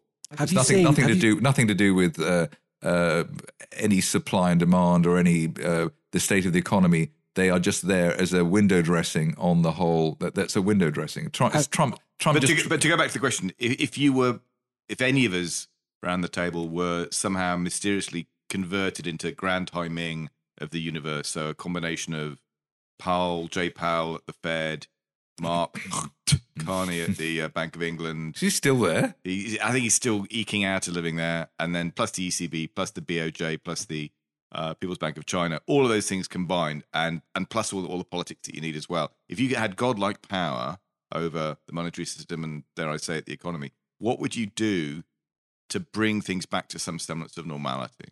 I think you'd have to raise interest rates and then have a plan to deal with the companies that start to fold on the basis of that, because effectively you're clearing out the dead zombie wood from the economy. But that's also deflationary, because if you've got zombie companies operating, putting out whatever goods and services they are, but they're only in business because of zero interest rates, when that dead wood's cleared away, you have inflation again. Well, that's surely what they want, isn't it? Well, I mean, let's take it away from inflation. Let's just say we want a proper functioning economy. Where people who make bad decisions and bad investments get taken to the cleaners. Well, yeah, that's what. Without that, you don't have capitalism. You don't have capitalism at the moment. But the reason, and the whole thing goes back to 2008 with the banking system. If you raised interest rates and went back to normalization in terms of the whole credit thing, all the banks would go bust. Lloyds would go bust. Yes, RBS would remain bust. Become even more bust. HSBC might escape. No, but all these. Can you set up a metro bank? No, but the problem is, I think the problem was, in a way, the crisis of that time was because the banking model reached its end. It was basic. No, because Revolut, it was a Revolut revolution, in the sense that. It was the end of. It's just like cars becoming defunct because. Well, yeah, there is an answer to this, and this is. I thought long and hard about it, and if you're not going to separate trading, investment banking with traditional banking, which is, I think, the man on the street probably doesn't understand that you shouldn't have those risks parked in the same place. And just to labour that point, Glass-Steagall reforms that were introduced after the crash during the Great Depression were repealed in the late 90s under Clinton and at the lobbying of Wall Street. So if you're not going to do that, which you should, that's exactly what you need to do to protect. Because then this argument about, okay, the investment banks have made poor decisions and the system's going to crash, you can't hold Main Street to ransom. So if you're not going to do that, then you have to do something else. And that means caveat emptor. You've got to let the buyer beware. And the way you do that is that everybody in this country has a national insurance number. Therefore, you have an account with a bank, a kind of government central bank of some kind. And that bank pays you very low rates of interest. But it pays you something. But that's nationalisation, isn't it? Let me finish. Let me finish. But if you have an account at that bank, you cannot have an account anywhere else. So you make your choice. Either you have it with the safe bank, or you'll have the risk-taking bank. Or you have the risk-taking bank. And therefore, when there's a crisis, you have a choice. And the choice is that, okay, I got a lot less than you guys, but my money's safe. Or, okay, I think the system's okay, I'm going to park my money there. And if you want to, you can't just suddenly close your account. It takes you 5 years to go from one account to the other. You can move, but it takes you 5 years. So that is how I would do it. It's a bit like the mum saying to a kid in the tree, if you fall off that tree, Tommy, and break your legs, don't come running to me. But that's how... Yeah, that's but how you 2008 was a time for me when we discovered that retail banking was dead. But we couldn't allow retail banks to go dead because they were too big to fail. Betamax went dead in 1988. A superior But firm. it didn't matter because it was only left. Betamax. But we had a problem that retail banks were so important to the economy for some reason that they couldn't be allowed to fail. They weren't, though. That's the whole point. And so the whole 10-year thing that we've had, the whole 10-year odyssey, is just to save the banks, the retail banks. If somebody shouldn't have been saved in the first place. you've got Revolut, you've got all these other things. There's no business model there. There's absolutely no business. Why didn't they just split the technology? risk? Why did they just split basically, the risk? the technology by that time meant that you didn't need, branch offices and all the other stuff and all the other everything that we have, and that's it. But we've gone just because of the banks. Everything else has gone haywire, upside down, and just topsy turvy. But that's just because of the banks. Let's take that and unpack that statement. Just because of the banks means that the banks took too much risk, and the banks took too much risk because They knew that there was a backstop. But they knew there was a backstop because money was no longer linked to anything, and that goes back to the 1970s. And so I get what you're saying. Who's more important? Who's more important? Savers who get 5% on deposit, or Lloyds Bank, or RBS, or any of these other parasite organisations. What if we raised interest rates to 5%, we say we want normalisation now. All the banks would go bust, basically, because most of them can't even make money as it is, but all the depositors would be fine again. You'd have, but they wouldn't be. They'd be much more. It would. Why wouldn't they be? Because they wouldn't be able to be paid out the interest, and the bank would go bust, and they'd end up losing over £80,000. If they've got over £80,000 in their accounts, then you'd have a kind of mass collapse. I do love your idea of basically giving people a choice between basically a low risk, low return banking solution provided by government and a higher risk, higher return market-based solution provided by the private sector. The reality I think that we're slowly getting towards is there's a recognition that this whole nobody can ever lose money, that everyone must be a winner, everyone should have prizes. It has to end. It has to end. It's a cultural, philosophical issue. Yeah, but we're going the other way. Yeah, but we're going the other way. We are going the other way. Totally going the other way. Which is, there's no risk in anything. So I remember the very stressful discussions we were having with clients, private clients, back in 2008, the dark days of sort of around the time of Lehman's failure and afterwards. And people were calling up and saying, I've got money with Barclays, is it safe? And they weren't talking about, I own Barclays equity. They were saying, I've got money on deposit with Barclays. And so you were having to make a value judgment about, in extremis, which banks are, quote, good and which banks are, quote, bad. And so the conclusion that we came to was at a proper commercial high street banking level, the likes of HSBC would make it, and that on the fringe, banks that are outside that sort of top tier, frankly, might not. And then you've got the government-related banks, things like NS&I and the National Savings and Premium Bonds and all the rest.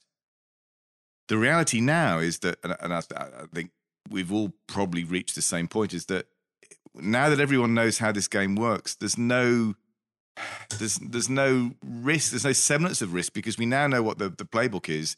If we get another 2008, they're going to effing print money. So it doesn't really matter whether you're with good bank or bad bank or really awful toxic bank, because they'll just print money and bail the thing out. But that isn't how it should work. No. It should work. And so what I love about what Paul's just said in terms of the sort of a slow period of giving people a choice is that's exactly surely how it should work. Move slowly back towards a market-based approach whereby people get a choice and there's enough time for this to be done in an orderly fashion rather than overnight with bank closures. And then you say, okay, so this is this is how it's going to be. The state has had your back for the last 10 years or however long you want to describe it. Going forward, you're going to have to be responsible for your own financial future. You have a choice. You can either bank with Bank A and get certain rates of return and all the rest. And, that's basically comes with, let's call it zero risk. It's government guaranteed. Or you could bank with a selection of private sector banks, but your money is at risk. Yeah, choose 100%. Choose well, choose wisely, and there's no coming back. So if nothing else, it's just reintroducing the principle across all finance and investment of caveat emptor. If it were down to me, I would scrap the FCA and I would simply say it is now compulsory that any pitch book, any prospectus by any new financial product has to have on the front page in gigantic font, in bold, red, caveat emptor. And if you don't know what that means, you don't deserve to be buying this product. You shouldn't be buying it in the first place. Buyer beware. And that's all the limit of financial regulation should be. Let people be accountable for their own decisions. You've got this economic methadone type of thing going on here. You've been on the heroin. Let's go for the methadone and let's change gradually back to. That's never going to happen. You're never going to. Once you, it's never once you, it's never exactly. It's a zombie. This is an example of you ask the question, and it's all well and good saying this doesn't work. The system doesn't work. But what you need is some answers. Once you're hooked on your iPhone, that is one answer. Once you're hooked on your iPhone, there's obviously other types of high quality smartphone. Yes, exactly. Well, once you're hooked on the iPhone, yes, you. I love those. I want to get one of those. And so basically, once you're on that, you can't give up. I mean, you're addicted. I mean, that's it. Yes, but so we are zombies. We're like zombies. Yes, but just remember that things go in cycles, and these cycles might last longer than you think, but they do eventually end. And it's like the Facebook cycle, and it's like social media cycle. It's like the cycle of digital music and then vinyl. It will all eventually people will say, look, you know what? I'm addicted to my phone. What do you think that Nokia, the Nokia brick phone that came out, it got reintroduced? What do you think that was all about? It was because people were just saying, look, maybe in a small way, but perhaps in a bigger way, that they'd had enough of being addicted to their iPhones.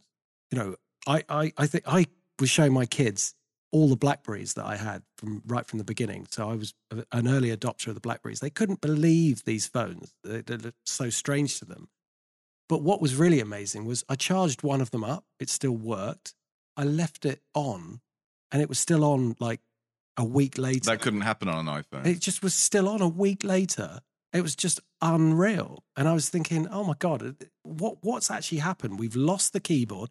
I love the keyboard. If you're ever in a cab trying to write an email, you can't do it on an iPhone. Predictive text is a lot of crap, isn't it? It's bullshit. It's absolute bullshit. But can you ever predict, like you go from hippie era to punk? Could you ever predict when you're in the hippie era that the next thing would be, you can never predict these things, can you? Well, you can predict it's going to be change. Change is going to come. Okay. We've gone so far onto this zombie, easy money QE thing.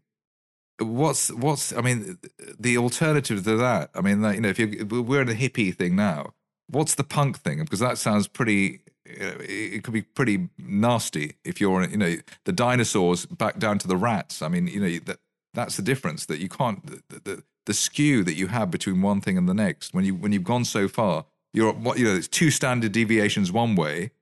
And you want to go to 2 standard. Well, if you're backing dinosaurs and then the asteroid strikes, your portfolio is going to take a fairly massive hit. And there's and then the winner is the rat. The thing with shrew, I prefer shrew. The thing with technology is that once we had the amalgamation of the iPod, camera, telephone, email all into one unit, and that in itself destroyed the necessity of having an office. Well, by the way. Yes. So you've got that and the ability. So I'd to say work the only purpose of having an office now is effectively to exert managerial control over your workforce. If you have, basically people who are, what are they called, like meerkats? So people will pop above their little sort of silos to see what's going on and then pop back down again. But okay, so we come to that point. Well, what about not being able to turn your phone off and taking emails on a Sunday morning and taking messages on a Friday night and the inability to actually switch off from your phone? Just turn the phone off. Yes, but nobody will, and nobody does. And well, then the company can issue, if it's progressive and forward-looking, can issue guidelines saying, actually, the company, if you really wants to be hard-nosed about it, by the way, we're turning your phones off at 6 o'clock on a Friday night. Yeah. They're open again on 8 a.m. on a Monday morning. That's the next thing to happen with the meat thing, meat ban and a phone ban. This is why I'm cramming red meat, because it may not be on the table for that much longer. So you're having red meat on Christmas Day then? Breakfast, lunch and tea. I'll be drinking jugs of liquidized red meat. Red meat punch. So in terms of innovation then, so it's a separate issue how you use the technology and how the technology changes your habits either at work or otherwise, or the things that it makes you able to do. Tim's made a point a few times with technology is sometimes it's not actually as efficient as you think. And the amount of times I've had to deal with, an update that's completely crashed my computer or something that's gone wrong with your phone or something that doesn't work right, you do waste a lot of time with it. One of the best quotes I've ever heard, and I am, as long-standing listeners will know, I'm a huge fan of addictive cheesy quotes. It's Naismith and Aberdeen, I think, are the originators. We have a cave brain. The big problem with humanity is we have a cave brain or a lizard brain. We have medieval institutions, and we have godlike technology. So in other words, the technology is constantly running 3, 4, 5 steps ahead of our ability as humans to be able to understand it and work with it and deal with it properly. But that in a nutshell is the issue. That what is an economy? It's a mixture of all of those three things. It's our psychology plus institutions, which are invariably no longer fit for purpose, plus this technology hair that is just barreling away from society at a rate of knots. These are not easy problems to deal with. I think we're at the point, though, with actual technology in terms of the phone. I've said from the iPhone 6S onwards, I can't see any reason for the man on the street. Any huge improvement, any huge step change. It's an iterative change. There's not, apart from a better camera or a better low-light camera or whatever, that's not a game changer, is it? It's just a tweak. It's a tweak. It's nice to have, and maybe the battery will last a bit longer, but you should just be able to change the battery in the old one, which you used to be able to do, of course. You could just pop the battery out, take the cover off, and that was it. But of course, they recognised that was a stupid idea because, they want you to buy a new phone, and they certainly don't want you to use your old one. So what is the next big technology? We've got the internet. We've got the answer to everything. We've got the world in our pockets. Okay, we've got the ability to recharge them when they run out. Battery technology just hasn't caught up. But what is the next big thing? And wireless energy transmission. Yeah, well, Tesla tried to do that, and it's I suppose theoretically possible. Presumably, they fried a few hippies in the process. Yeah, I don't know. No great loss, some might say. I'm a hippie, thank you very much. Yeah, but you're still here, Zach. I mean, you weren't accidentally fried in a Tesla wireless energy transmission accident. But even that, we've got 5G coming, and we've got 5G coming, and 5G is effectively going to be broadband on your phone. So, okay, that's interesting. You can transfer, receive information instantly. So the instant part of it was like the early days of 3G. If you remember, it was, you couldn't really, your phones weren't really any good until 3G went to 4G, where it was actually, you could get information quickly. You could download a video. You could watch something. That was useful. So 5G is just an improvement. I know it's a big just, but it's an improvement in speed. But it's not a sea change in technology. So this technological thing is reaching a plateau. Is it reaching a plateau at the same time that the market is reaching a plateau in terms of how much you can keep interest rates low by? Is it just coincidence or not? But I fail to see anything in technology right now that is as exciting as the first, say, iPhone. The only thing that could be developed now, and will be, there's a lot of talk around machine learning, and I just don't buy into the hype. Machine learning, from what I understand, is the ability to show a computer the answer and it learn backwards. Well, that's useful up to a point, but not really. I think I'm probably more bullish to the extent that human ingenuity is basically limitless. And yes, so, I mean, there's a great example of someone in the US Patents Office saying, we might as well close down. This is back in like the 18 whenever or the early 1900s. He said, might as well close down because everything that can be invented has been invented now. And of course, it's never going to be the case. I totally agree, but I'm not saying we've reached the limit of what we can achieve. You're talking about utility, though. Enhanced utility of inventive creation. The answer is necessity is the mother of invention, right? So necessity is what's driven the faster, smaller. Well, it used to be the smallest phone you could get. If you remember, do you remember those tiny little Nokia phones? Like if you're old enough, they were just. Well, I remember Zoolander when he's using a tiny little thing which is like smaller than his fingertip, and it used to be ridiculous. It used to be the smaller the phone, and I remember that these big sort of businessmen holding these tiny. Well, it's little Gordon Nokia Gekko phones. on the beach, isn't it? With something that needed a Exactly. Vietnam era backpack to carry around. It swung so far that way, like it's got to be smaller, it's got to be smaller, and then everyone realised actually it looked ridiculous, but we've reached the limit. We've reached the limit of how useful a phone can be, because you can only make calls on it. You can only communicate with it. Oh, you can make calls on them as well, can you? Well, exactly. You can, look, if you look back in history, anything that aids communication will always be something that we will be adopted. We adopt, exactly. So communication via television, radio, via each other, that will be adopted. But we can do that now. Yeah, but all this is trivial. Technology will only make a real difference, because I mean, before you were sending letters and you were doing this and you were doing that. I mean, but now letters are cool. Yeah, right? but you were sending letters, and if you want to make an impact, letters you were still making cool. You were making landline phone calls. That and we haven't. That it's peripheral. That type of communication is peripheral, whether it's by letter or email. Whatever. I don't think that makes a difference.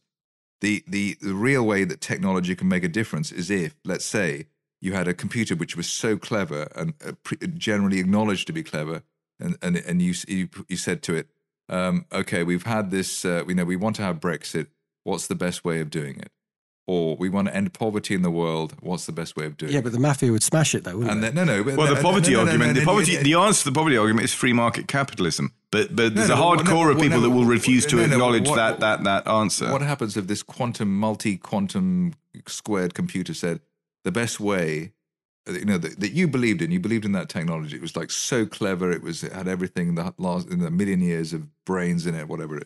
It said the best way of delivering universal world peace and a proper existence for all was to make Jeremy Corbyn Prime Minister. Would you accept that? I would like to see the source code. But that's the thing. Would you accept technology if not if it gave me the wrong answer? No. But what if that was the right answer? Well, I thought you might be possibly coming at it from a different angle, which is what if the computer said, actually the answer is just for you humans to just piss off out of it. Yeah, or so it's a legitimate it's the end point to get the to. answer is 42. Yeah. It's a 4. But that's the thing, that technology, if it was really good, I think it would come up with answers that we can't even imagine. It would say that actually, no, there should be the EU should become a world organization, or Nigel Farage should be shot, or what? I mean, you have different technology. If it had the brains, you wouldn't know what the answer, or you can't read. If you stop eating red meat, there would be no global warming. Let's say, which is a possible theory. Would you accept that from a computer or from software? The thing that always amused me when I was a kid about the whole computer business was when someone said, ultimately they're only as good as the stuff you put into it. So garbage in, garbage out. Yeah, but this is not, because this is supposed to be different. It has its own intelligence. But we already have I'm skeptical you will ever get a technology as sophisticated. Which is not garbage in, garbage out. As sophisticated as, what is the world population now? 7 billion people all basically talking to each other. For as long as that's allowed to happen, and okay, so there's a few outliers like North Korea, But outside that, if you've got that happening, you will find a solution to pretty much anything. You have a computer which contained the brains of Einstein. It doesn't matter though, because even Einstein or Richard Feynman or whoever you want to put into the mix, the collective aggregated interchangeable, if that's even a word, exchange value of 7 billion people talking to each other is going to be more valuable than the input event. No, because out of the 7 billion, it's the lowest common denominator. Whereas if it's just a market. It's just a market. If you had a computer, which is the highest common denominator, for instance, and it just said the best solution for the UK is for Jeremy Corbyn to be prime minister, because then there would be a Brexit, and then there would be economic growth of 3% per annum, etc., etc. Would you accept the verdict of technology? No. The answer is Jeremy Corbyn. Someone has done the wrong software. No. But that is like, I know it's hypothetical, but it's actually, you can't prove that would be the right answer anyway. But you're just saying, what if a computer said, a computer that can beat the best chess master in the world? But that technology doesn't. It doesn't. Well, that might exist, but the problem it goes back to what you were saying before, that we have medieval institutions and we have primeval brains and stuff like that.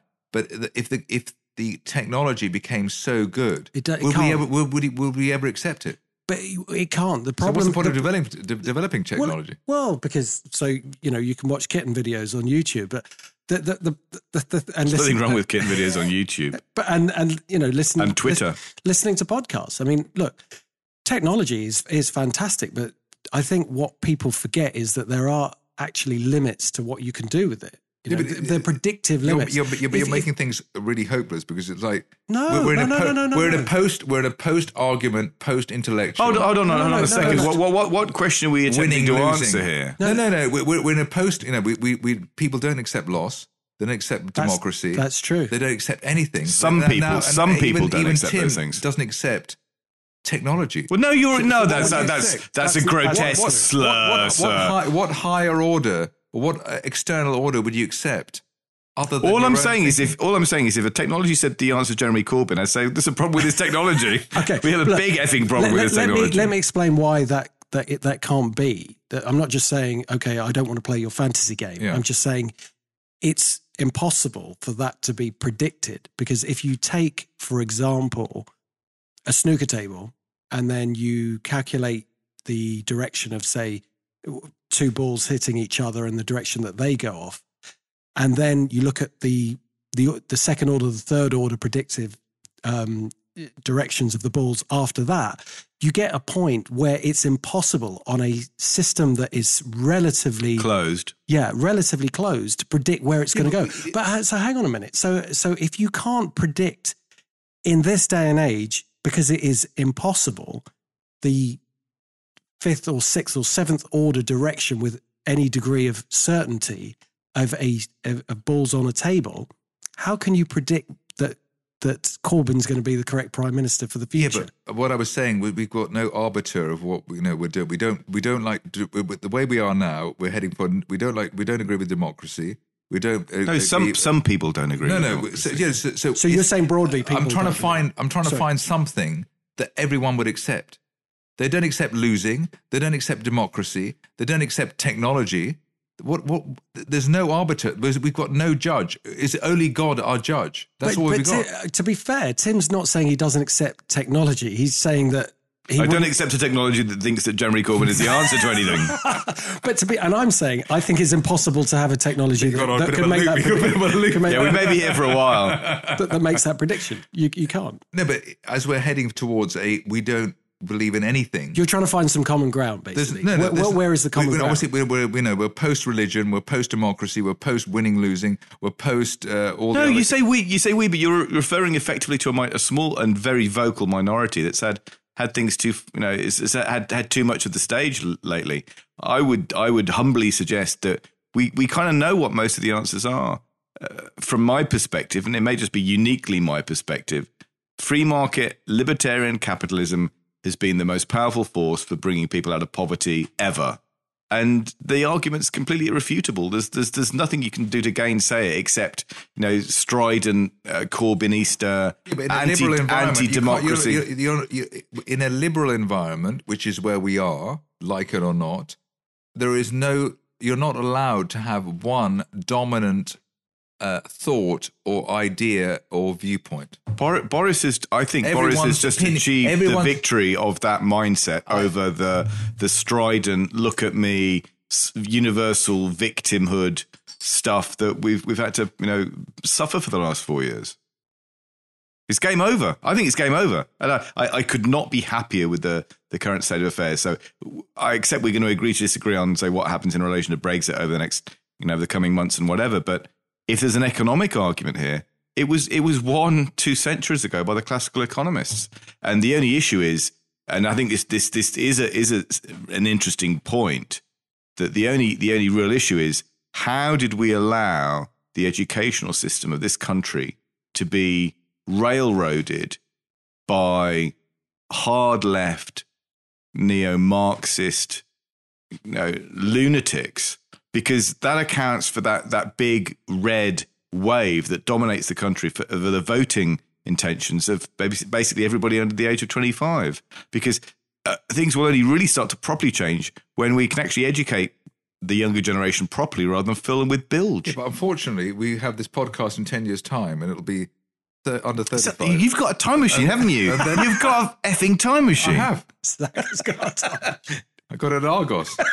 and so basically Shop of Dreams. 35, 45, 55. So what are we looking at? By in another 50 years, we'll obviously have departed this mortal coil. No, we might live forever. And I don't think you'll be high on the list of people to keep, like, the NHS keep. I've got my copy of Ray Kurzweil's The Singularity Is Now. In 50 years' time, those 25-year-olds will be like way over the majority of the population. No. Yeah, but let's not get ahead of things. They'll all be socialist. No. I have to make this point. The fact that these youthlets are currently mad Marxist, lunatic left, whatever, is an issue if they're the sole members of the voting class. The reality is, at some point, they're actually going to grow up. Sell out. And then, they'll just grow up and stop paying income tax. And then they'll suddenly realize that everything they ever believed in was garbage that doesn't work. No, I disagree on this. Everybody, even Churchill said, that when you're a kid, you're a socialist. And when you're a grown up, you're a capitalist, or words to that effect. And that's a timeless observation. Everybody thinks that socialism is a great idea when you haven't got any money and you're scrounging off your parents. When you then enter the real world, you suddenly realize, well, actually, I'm not. Why am I paying all this money into the tax system so that someone else can sit on their arse all day? That's not how it works. So whatever the percentage of that part of the electorate is, it's academic, because they will change as they grow up.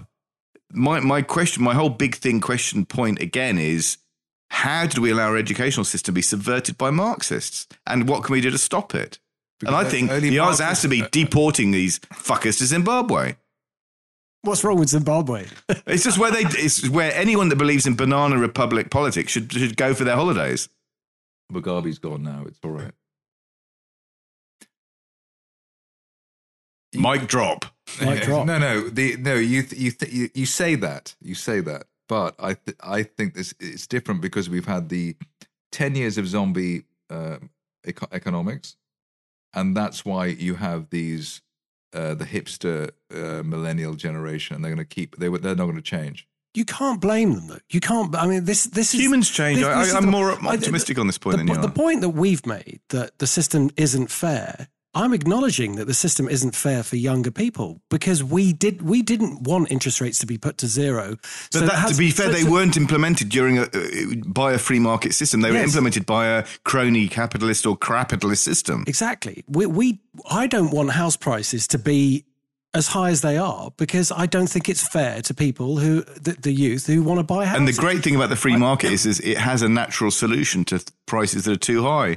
And it's Yeah. the solution to too high prices is too high prices. That then means prices fall. But we don't have that system in Yeah, operation today. Exactly. So You've got artificial price support as far as the economy can see. We're more if sympathetic. capitalism's so good, why did it end in 2008? I know it would. I would say it's not. I would say that what I would define as free market capitalism ended in 1971. That's why I said that before. Through what Tim said, you actually realised that I thought it was ending in 1998 when they bailed out long-term capital management. That was a warning sign.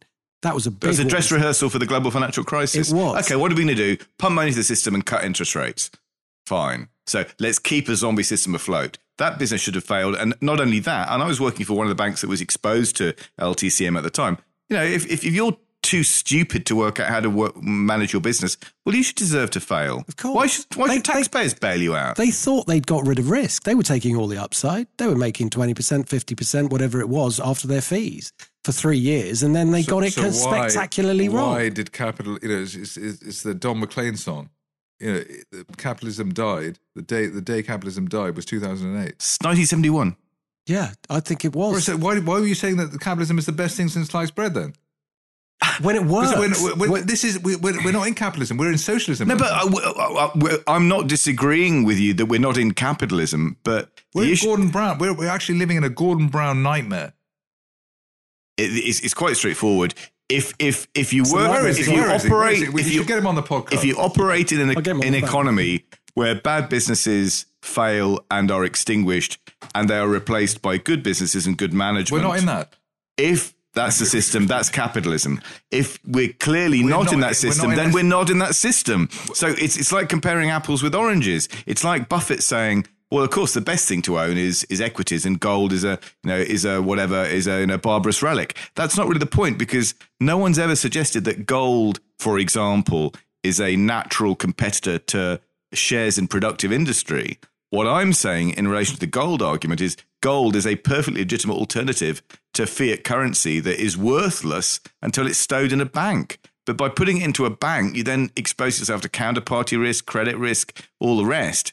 You know, a pile of dollars is just a pile of dollars. So why has gold been the worst hedge against inflation in the last 10 years? It's been the best hedge against inflation for 5,000 years. In the last, when we needed it most, a two up, two down in Surbiton has been a better hedge against inflation in the last 10 years than gold. Gold's not been a bad investment, but the issue is... But that to be fair, No, to be fair, the central bank... There's no utility in holding gold. Okay. You can't live in gold. To be fair, the price of gold's been suppressed embarrassingly over the last 10 years. Possibly. But the only argument I'm going to make is that, firstly, I believe in sound money. Secondly, I believe in free market capitalism. And thirdly, I think it was Voltaire that first said, all fiat currency ultimately deteriorates to its intrinsic value, which is zero. Well, gold's never done that, because gold's worth something. It's worth something in the mindset. I think collective mindset. And it took me a while to understand of what Tim's saying, which is actually a very simple point, but it's a very important point. We all understand long-term cycles, but understanding the long-term cycle of how currencies eventually go to zero is when gold becomes important. And it's not comparing it with different assets and investments. It's a hedge. And if you look at how Tim manages his portfolio, he doesn't have 100% in gold. And he's not making that argument. He's just saying that if you look at the system, it came off the hook with Nixon in 72. Was it 71? 71. In 71. And therefore, you've got central banks who can print as much money as they want, and crony capitalism has just grown from that point. So what's the difference between that and China? The difference between that and China is probably not much. Command economy. Probably not very much, but they seem to be buying a whole lot of gold. The anecdote that I'd sort of just interject or inject into the conversation here is the Weimar era account of the guy who goes to the supermarket in 23 in Germany, wherever, Austria, and he takes all his, what were they, Rentenmark, Reichsmark, I don't know what they were called, Reichsmark. He takes his Reichsmark in a suitcase to the supermarket just to pay for his shopping, and when he comes back, the Reichsmarks are still there blowing around in the street, and someone's nicked his suitcase. And that tells you everything you need to know about the last stages of a fiat collapse. And the reality. So are we in that? Are we in that? I'm not yet, but give it time. So how much? 50 years, 60 years? Oh no, I don't think it's anything like that. But it can't be. If you think about this, think of it this way: if you were going to create a crisis, an absolutely massive crisis, how would you do it? You would do it this way, wouldn't you? You'd have interest rates at this level for this amount of time. You would have a system that is basically dysfunctional, and then you would have the makings of a huge crisis. And therefore, that is when everything turns down. Yeah, but we are actually having the crisis, and the crisis is that the rich are getting richer by the day. But that's not a crisis. And normal people are hanging out with their $2,000 a month. That is a crisis. That is a crisis. That isn't a crisis. That's why we had the vote the other week. That's why Boris won, because the instability in terms of, or the inequality in terms of the expectations and the realities of people have just gone through the. I mean, it's just totally gone through the roof. So it is the rich getting much, much richer year by year, and the poor just staying the same. I'd say that this vote was more about Brexit than anything else. I personally, it seemed like that. I mean, I don't know how people voted, and in many ways, it doesn't really matter. But this seemed to be a Brexit issue. You had parties on the other side who were either for another referendum or they were completely against it. If you wanted to vote, if you wanted that, and even the politicians themselves recognised that that's how they had to campaign. In other words, you want to hear. I personally, I don't care if a party wants to stop Brexit and they want that mandate and they campaign on that basis. That's what democracy is all about. And if people want to vote for it, then most people want it. That's fine. That's up to them. But they tried it and they failed spectacularly. So what does that tell you? That tells you that they don't want Brexit. But yes, there is an inequality, and maybe people are voting with their wallets to a certain extent. But it's different. You can't separate the two. It's two. Who really knows? It could be that they agree with both of those things. But either way, that's what we're dealing with at the moment. What I'm interested in seeing and hearing, I guess, from Tim about is talking about a collapse of a currency being the inevitable outcome of fiat currency. What does Austrian economics say about the reset of the system and starting at year zero financially? I'll get back to you on that. I think the problem for me is with the whole argument is that you're assuming things which I don't think exist anymore. You're assuming democracy. You're assuming economics done in the old in any sort of capitalist way, which I don't think is done at all at the moment. And so none of these things really add up. And my evidence for the fact that I'm right is the way that we still don't know what's going to happen. Yes, that's true. That is true. The future is unknown, isn't it? Nobody accepts, right. Nobody accepts the yes or the no. They don't accept the right or the wrong. They just say, I've got this viewpoint and I will keep pushing this viewpoint until I win. Which I don't know whether there's any analogy from any philosopher or anything else, but that's what everybody just says. I believe in me. I believe in what I'm saying is right. Doesn't matter what it is. I'm just going to keep pushing. I think, Pete, there are people out there who are just angry and they need a way of expressing it. Everything is, I'm a celebrity. Everything is like, I'm the winner. I think you're right about that. I think you're absolutely right. That's being taught in school. There's no losers and everybody's a winner. All shall have prizes. Which is great until you actually live in the real world. And then so that's what it is. So nobody accepts it. It's like, oh, we lost the election. So what? We're going to come back and we're going to fight again. No lessons learned. But no lessons learned. But I don't care if people want to do that. That doesn't bother me. If they want to try and if they. No, but I think the whole terms of engagement of totally. I mean, it's absolutely the money being right or wrong, being clever or stupid, being educated or non-educated is totally irrelevant. Everyone's equal. It's a liberal nightmare. I think you'd have had a hung parliament if there was any doubt in the broad mind of the British public. That I think that's what it would have created. And you didn't. They had no choice. You had literally Che Guevara on one side and like Mr. Ben, the other Mr. Ben, the one. I don't think it matters though, to be honest. I mean, you can make all kinds of special claims, but the reality is, at least from my perspective, dare I say it, from our perspective, the person probably in the best interest, the best economic interest of the country, ended up winning the election. Just how or why that happened is it's all very interesting to debate. But the point is, the right guy won. You're saying that he won't change won, anything, but nobody, that doesn't make they have. There's no interest. There's no credit given to that.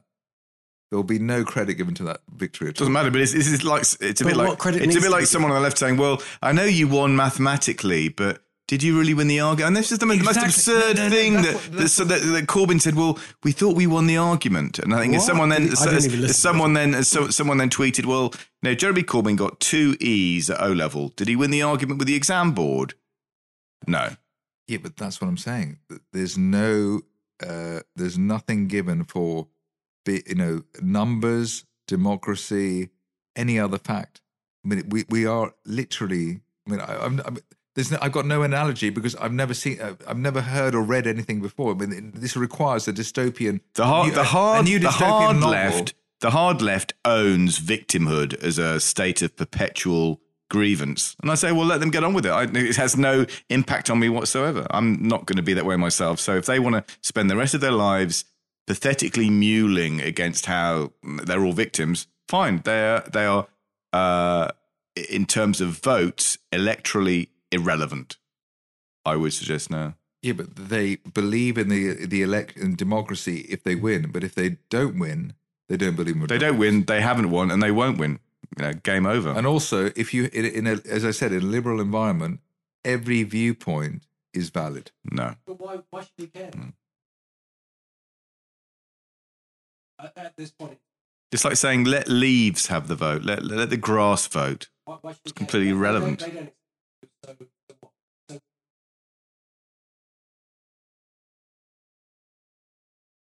what can they do? Not accept the vote. They're not going to accept the vote. And then what? But that's like going on a dirty protest that no one cares about. It's not. That's the thing. I think you miss the point. It might make no difference. I am missing out. I think you'll see very quickly after Christmas. Let the Christmas. I don't know about you. I will not be seeing clearly for about 3 or 4 months now. Still everything to play for. Oh, that's a bad miss. I think that's where we are. We're in a non-acceptance. We can't be wrong. We can't be wrong. We know we got our own. Logic has been replaced by rage. Well, yeah, but what kind of like? I mean, there was a protest in favour of Remain in the autumn. There was no protest in favour of Brexit. Winners win, losers march. Mic I drop. remember that. Mic drop. No, I remember that. I'm going to make the noise of mic drop. It's actually a pen, but that was a mic drop. I was hoping you would say that. So how would you fix the system, Zach? I don't really care. Oh, come on. I really don't care. I don't care. I don't care. As long as I'm all right.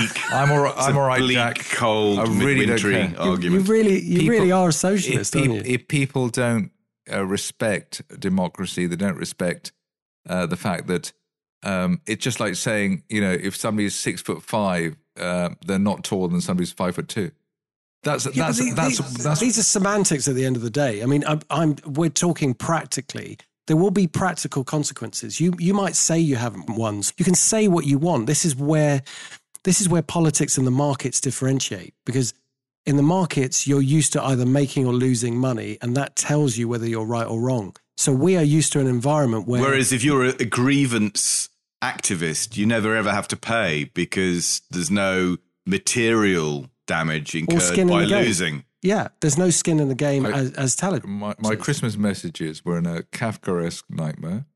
We're in a China type. I think Winter Wonderland would be my take, but we agree to disagree. Exactly. We're in a command economy, but it's not capitalism anymore. It's interventionist. It's socialist. I mean, the whole thing, pumping money into the system so it doesn't fall down, is absolutely. I mean, everything that that a conservative, free market, libertarian person would think is gone. It's a nanny state in every single way.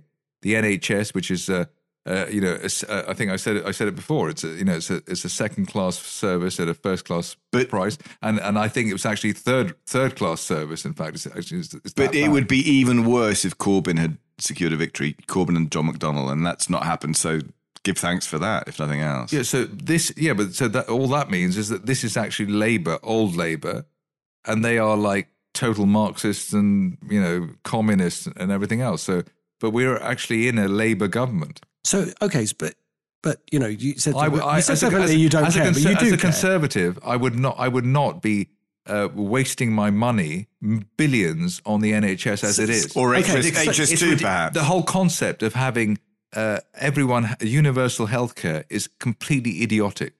Well, it's idiotic in a country as rich as ours. And you know why it's idiotic? Because why should a billionaire get free healthcare? That's true. It's absolutely idiotic. Nobody can come up with it. There'll be no. I don't. Anything where universal anything that is idiotic. Hence, the BBC is idiotic. It's a poll tax. But the NHS is the poster child of socialism being idiotic. That the billionaire gets free. The Queen falls over on the pavement and she has free healthcare. But the reality, of course, is that isn't what happened. What happens because the Queen falls over and she goes to a private hospital. So she doesn't actually use the NHS in the same way that probably we wouldn't if we had the resource to do it. So it's more of a straw man argument. And these days, everyone in the country can go on EasyJet, Ryanair, and go on a holiday and pay two or three grand for a summer holiday, but they can't pay for their healthcare or their health insurance, which would cost the same amount. We really are that morally bankrupt. Yeah, I would agree with that. We are that, and they can all afford a mobile phone, which is like $1,000 or $2,000. It's $1,000 over 3 years or $2,000 over 3 years. It's complete hypocrisy on the part of people. And but we've never had so many children living in absolute poverty, apparently. Apparently, yeah, but they don't have an iPhone, they don't have Netflix. They're really suffering. And that's the problem that there is, that all the boundaries have completely gone out the window. So let's say you get the power to start again. How would it work? How would Parliament work? How would the NHS work? How would healthcare work? Education work? How would it all work? It would all be means tested. Everything's means tested. If you're able to fill out your tax return, you're able to put yourself in a bracket where you would either get help from the welfare state or you wouldn't. So you'd have an NHS. It just wouldn't be accessible. It wouldn't be accessible for anybody earning more than 50 grand a year. Right. Okay. Yeah. Well, it would be, but you'd pay something towards it. So, but that's not the NHS's fault. So I think a lot of the NHS is killed. I mean, there's there was a maternity scandal. There's a blood poisoning scandal. There's all these things. But that could happen in a private hospital. But it's our sacred cow. Nobody says anything against the NHS. But that could happen. Envy of the world. But what about private social care? What about private social care where these old people aren't being looked after properly? Well, there's been plenty of stories of that. No. If you go into a hospital with anything more than a short-term disease and you're over 65, you may not come out. You won't come out. You're out. I don't know. There's a policy to get rid of, because the long-term diseases, chronic diseases, are very, very expensive. And so it's just like, Tim Price, 67, dodgy ticker or funny, some sort of, Alzheimer or whatever it is. He's out. Bring on the morphine. I mean, that's what. Rather a bleak way of concluding our festive podcast, isn't it? Luckily, it's strong.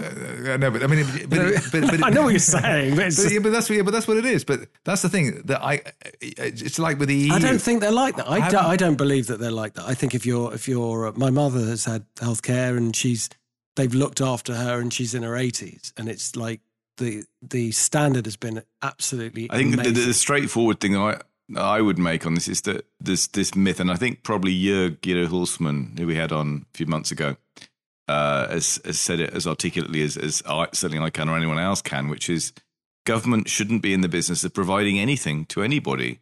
And we accept that there are certain minimum standards for government. So, say, paying for an army, arguably keeping the streetlights on, that's really about it. That's really what the remit of government should be. Anything beyond that, private sector can sort it out. Yeah. The assumption that, so the government that is catastrophically bad at just about everything it touches its hand to is miraculously going to be brilliant when it comes to delivering healthcare. Where did that delusion come from? We are so guilty in this country of accepting tradition. Same with education. That's exactly the point. Exactly his point. So when we asked Guido, what would you change about the system? He said, get government out of education. But why is government doing any of these things? Get government it's because of tradition. But out of almost everything. Yeah, agreed. But shouldn't it be regulated, though? Don't you do need some form of regulation, because otherwise... That doesn't mean that it needs to be provided by government, though. Yeah, but government needs... Okay. I mean, government does not provide investment management. I work in investment management, and we're as regulated up the yin-yang. I mean, it's not necessarily good regulation, but it's regulated. But let's say we opened a hospital, and I decided to do operations because I think I can do it, and I'm not qualified. And then you'd kill people, and then you'd be struck off, or whatever the equivalent would be. You'd have to prove it. Or okay, let's take another example. Let's say I say somebody's got a dodgy ticker, and I give them a load of medicine that they don't really need, and it costs them a fortune, and nobody can really prove whether it's right or wrong. Sounds like the American healthcare system. Well, exactly. That's exactly my point. So how do we, at least with the NHS, they're not going to spend money on you that they don't need to spend. The point is that government needs a reason to make you pay tax. Okay. And so it chooses health because everybody's worried about dying, and it chooses whatever method it can come up with to give you a reason to pay your tax. It's only about... It's a motive to pay tax. I get all that. This needs is some nudge dynamics. So in the same way that, I mean, everyone accepts, for example, that they have to pay a license fee irrespective of whether they actually watch the vile and disgusting BBC or not. No. But most people, well, you do have to pay if you're watching live television, even though you're not watching BBC programming. Everyone broadly, right? That's absolutely right. You don't need to be a BBC user to have to pay for the BBC. That's the way the license fee works, which is what makes it so ridiculous. I thought you could just say you didn't watch the BBC. No. If you have a functioning television set that is capable of receiving a television signal, you have to pay. That goes to the BBC, even though you may never watch a second of BBC programming. That's definitely right. Which is why it's clearly unfit for purpose. But people broadly accept that, apart from the people who don't, and then get thrown to jail for non-payment, which is one reason why sort of Boris has gone after that. People accept there are things that you pay for. People accept you pay for iPhones, you pay for foreign holidays, you pay for X, Y, and Z. The idea that mysteriously healthcare is the one thing that you don't pay for, that can be changed, but it probably just take time and a bit of effort on the part of government and probably also ideally private sector. Chosen health because everybody's concerned about their health. Nobody wants to die, so that's they've got people on that emotive thing. Sure, but if they then make the argument, well, we're appealing to people of, and everybody has to watch TV of sense, so that you say, look, everyone wants to maintain their health and live a long and happy life. Isn't that worth paying for? You could easily frame an advertising marketing campaign along those lines and win people over to it. It just takes a bit of time. That's all.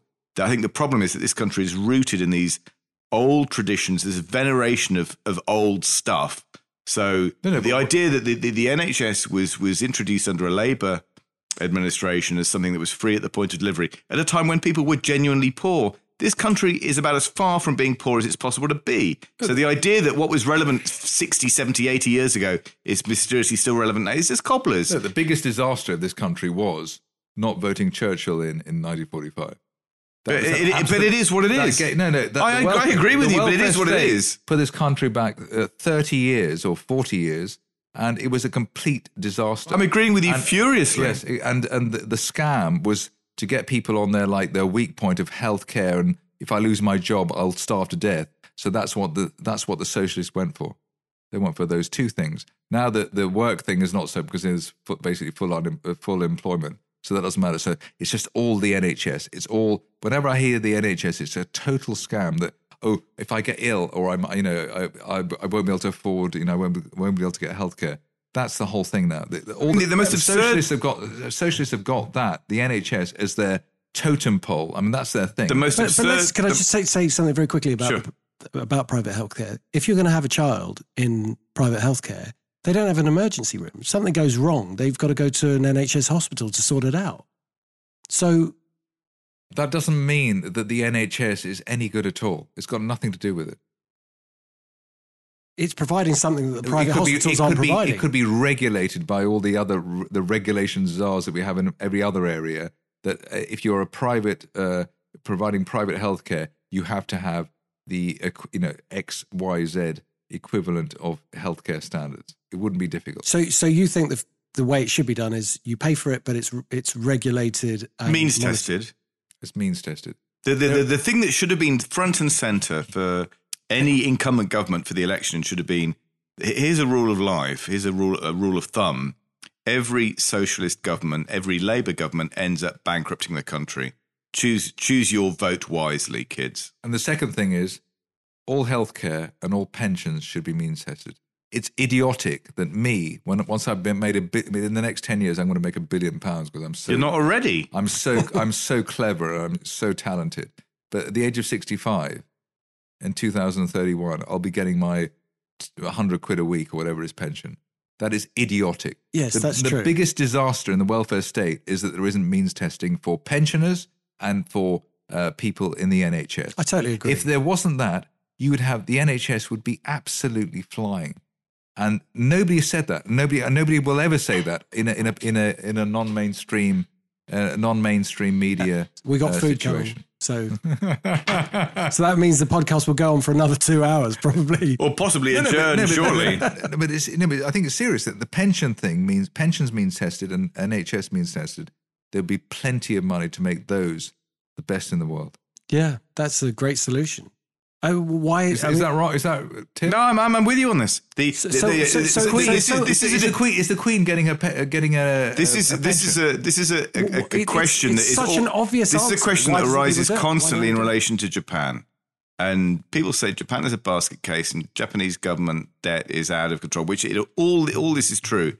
What it fails to acknowledge is that the Japanese private sector is amongst the wealthiest constituents of the planet. The Japanese people are massive savers. Japanese companies are hugely profitable. So Japan is at least two countries. There's Japan government and then Japan corporate. And Japan corporate is rolling in it. So this is really the issue. It's to get government stuff out of the economy as far as possible and let the proper wealth-giving characteristics of the private sector, allow it free reign. And that's what the argument should always have been about in the election. Happily, we seem to have got to the right outcome anyway. But these are the striking thing is that the ability of free market capitalism to lift people out of poverty has barely been addressed. The leftists have had all the running on this, and it's all cobblers. Their argument is all cobblers. The simple fact that we've had some form of capitalism roughly around the world over the last few decades, there are actually the number of poor people in the world is now a fraction of what it used to be. That is a triumph of capitalism. End of story, mic drop moment. Yeah, but you do realise that political correctness is a left-wing construct. For sure. And we're more politically correct than we've ever been. Not me. I can't even describe you. I can't even describe you as a man. Accuse him of what you want, but never that. I can't even say that you're a man. What? I can't even describe you as a man because that would be. I wouldn't object. That would be no. That would be that was me making an assumption about you. No, I know my cisgender. But I don't think things don't come into being by how you name them. See, this is where people have got this all wrong. I'm just saying that Tim thinks that capitalism has really made big great inroads. Well, I don't think it. I know it. No, but the more inroads it makes, the more political correctness and things like that. That's pure left-wing propaganda. That only comes in a environment of prosperity. You can only do that when everybody's got basically money and they want to be. It's like how the European Union and the Euro was put together. It only comes together when everyone's prosperous and they're feeling generous. As soon as things start turning down, you've got the Scottish. You want to be separate. Every society is 3 meals away from a revolution. There we go. 3 months away in terms of pay as well. savings. We've never realistically had it so good, and I just wish the left would wake up to that instead of behaving like children. No, they have. That's why they have political correctness, and they have all the other things that try to keep the whole thing down. Absolutely. Well, I think on that bombshell. If you're still with us, I'm really, really. We'd impressed. be amazed. We'd be amazed if you're still with us. So if you are still with us, you're obviously a very loyal listener. Thank you so much for listening in 2019. Thank you so much to Zach Mayer. Thank you. And to Tim Price, obviously. Thank you. It's been fantastic. And good luck on the quiz, everybody. Yes, good luck on the quiz. Thank you for listening, and we'll see you next time. Happy New Year. Happy New Year. Happy Christmas, Happy New Year, and season's greetings. Merry Christmas. This podcast is for entertainment purposes only. Please do your own research or contact a professional advisor.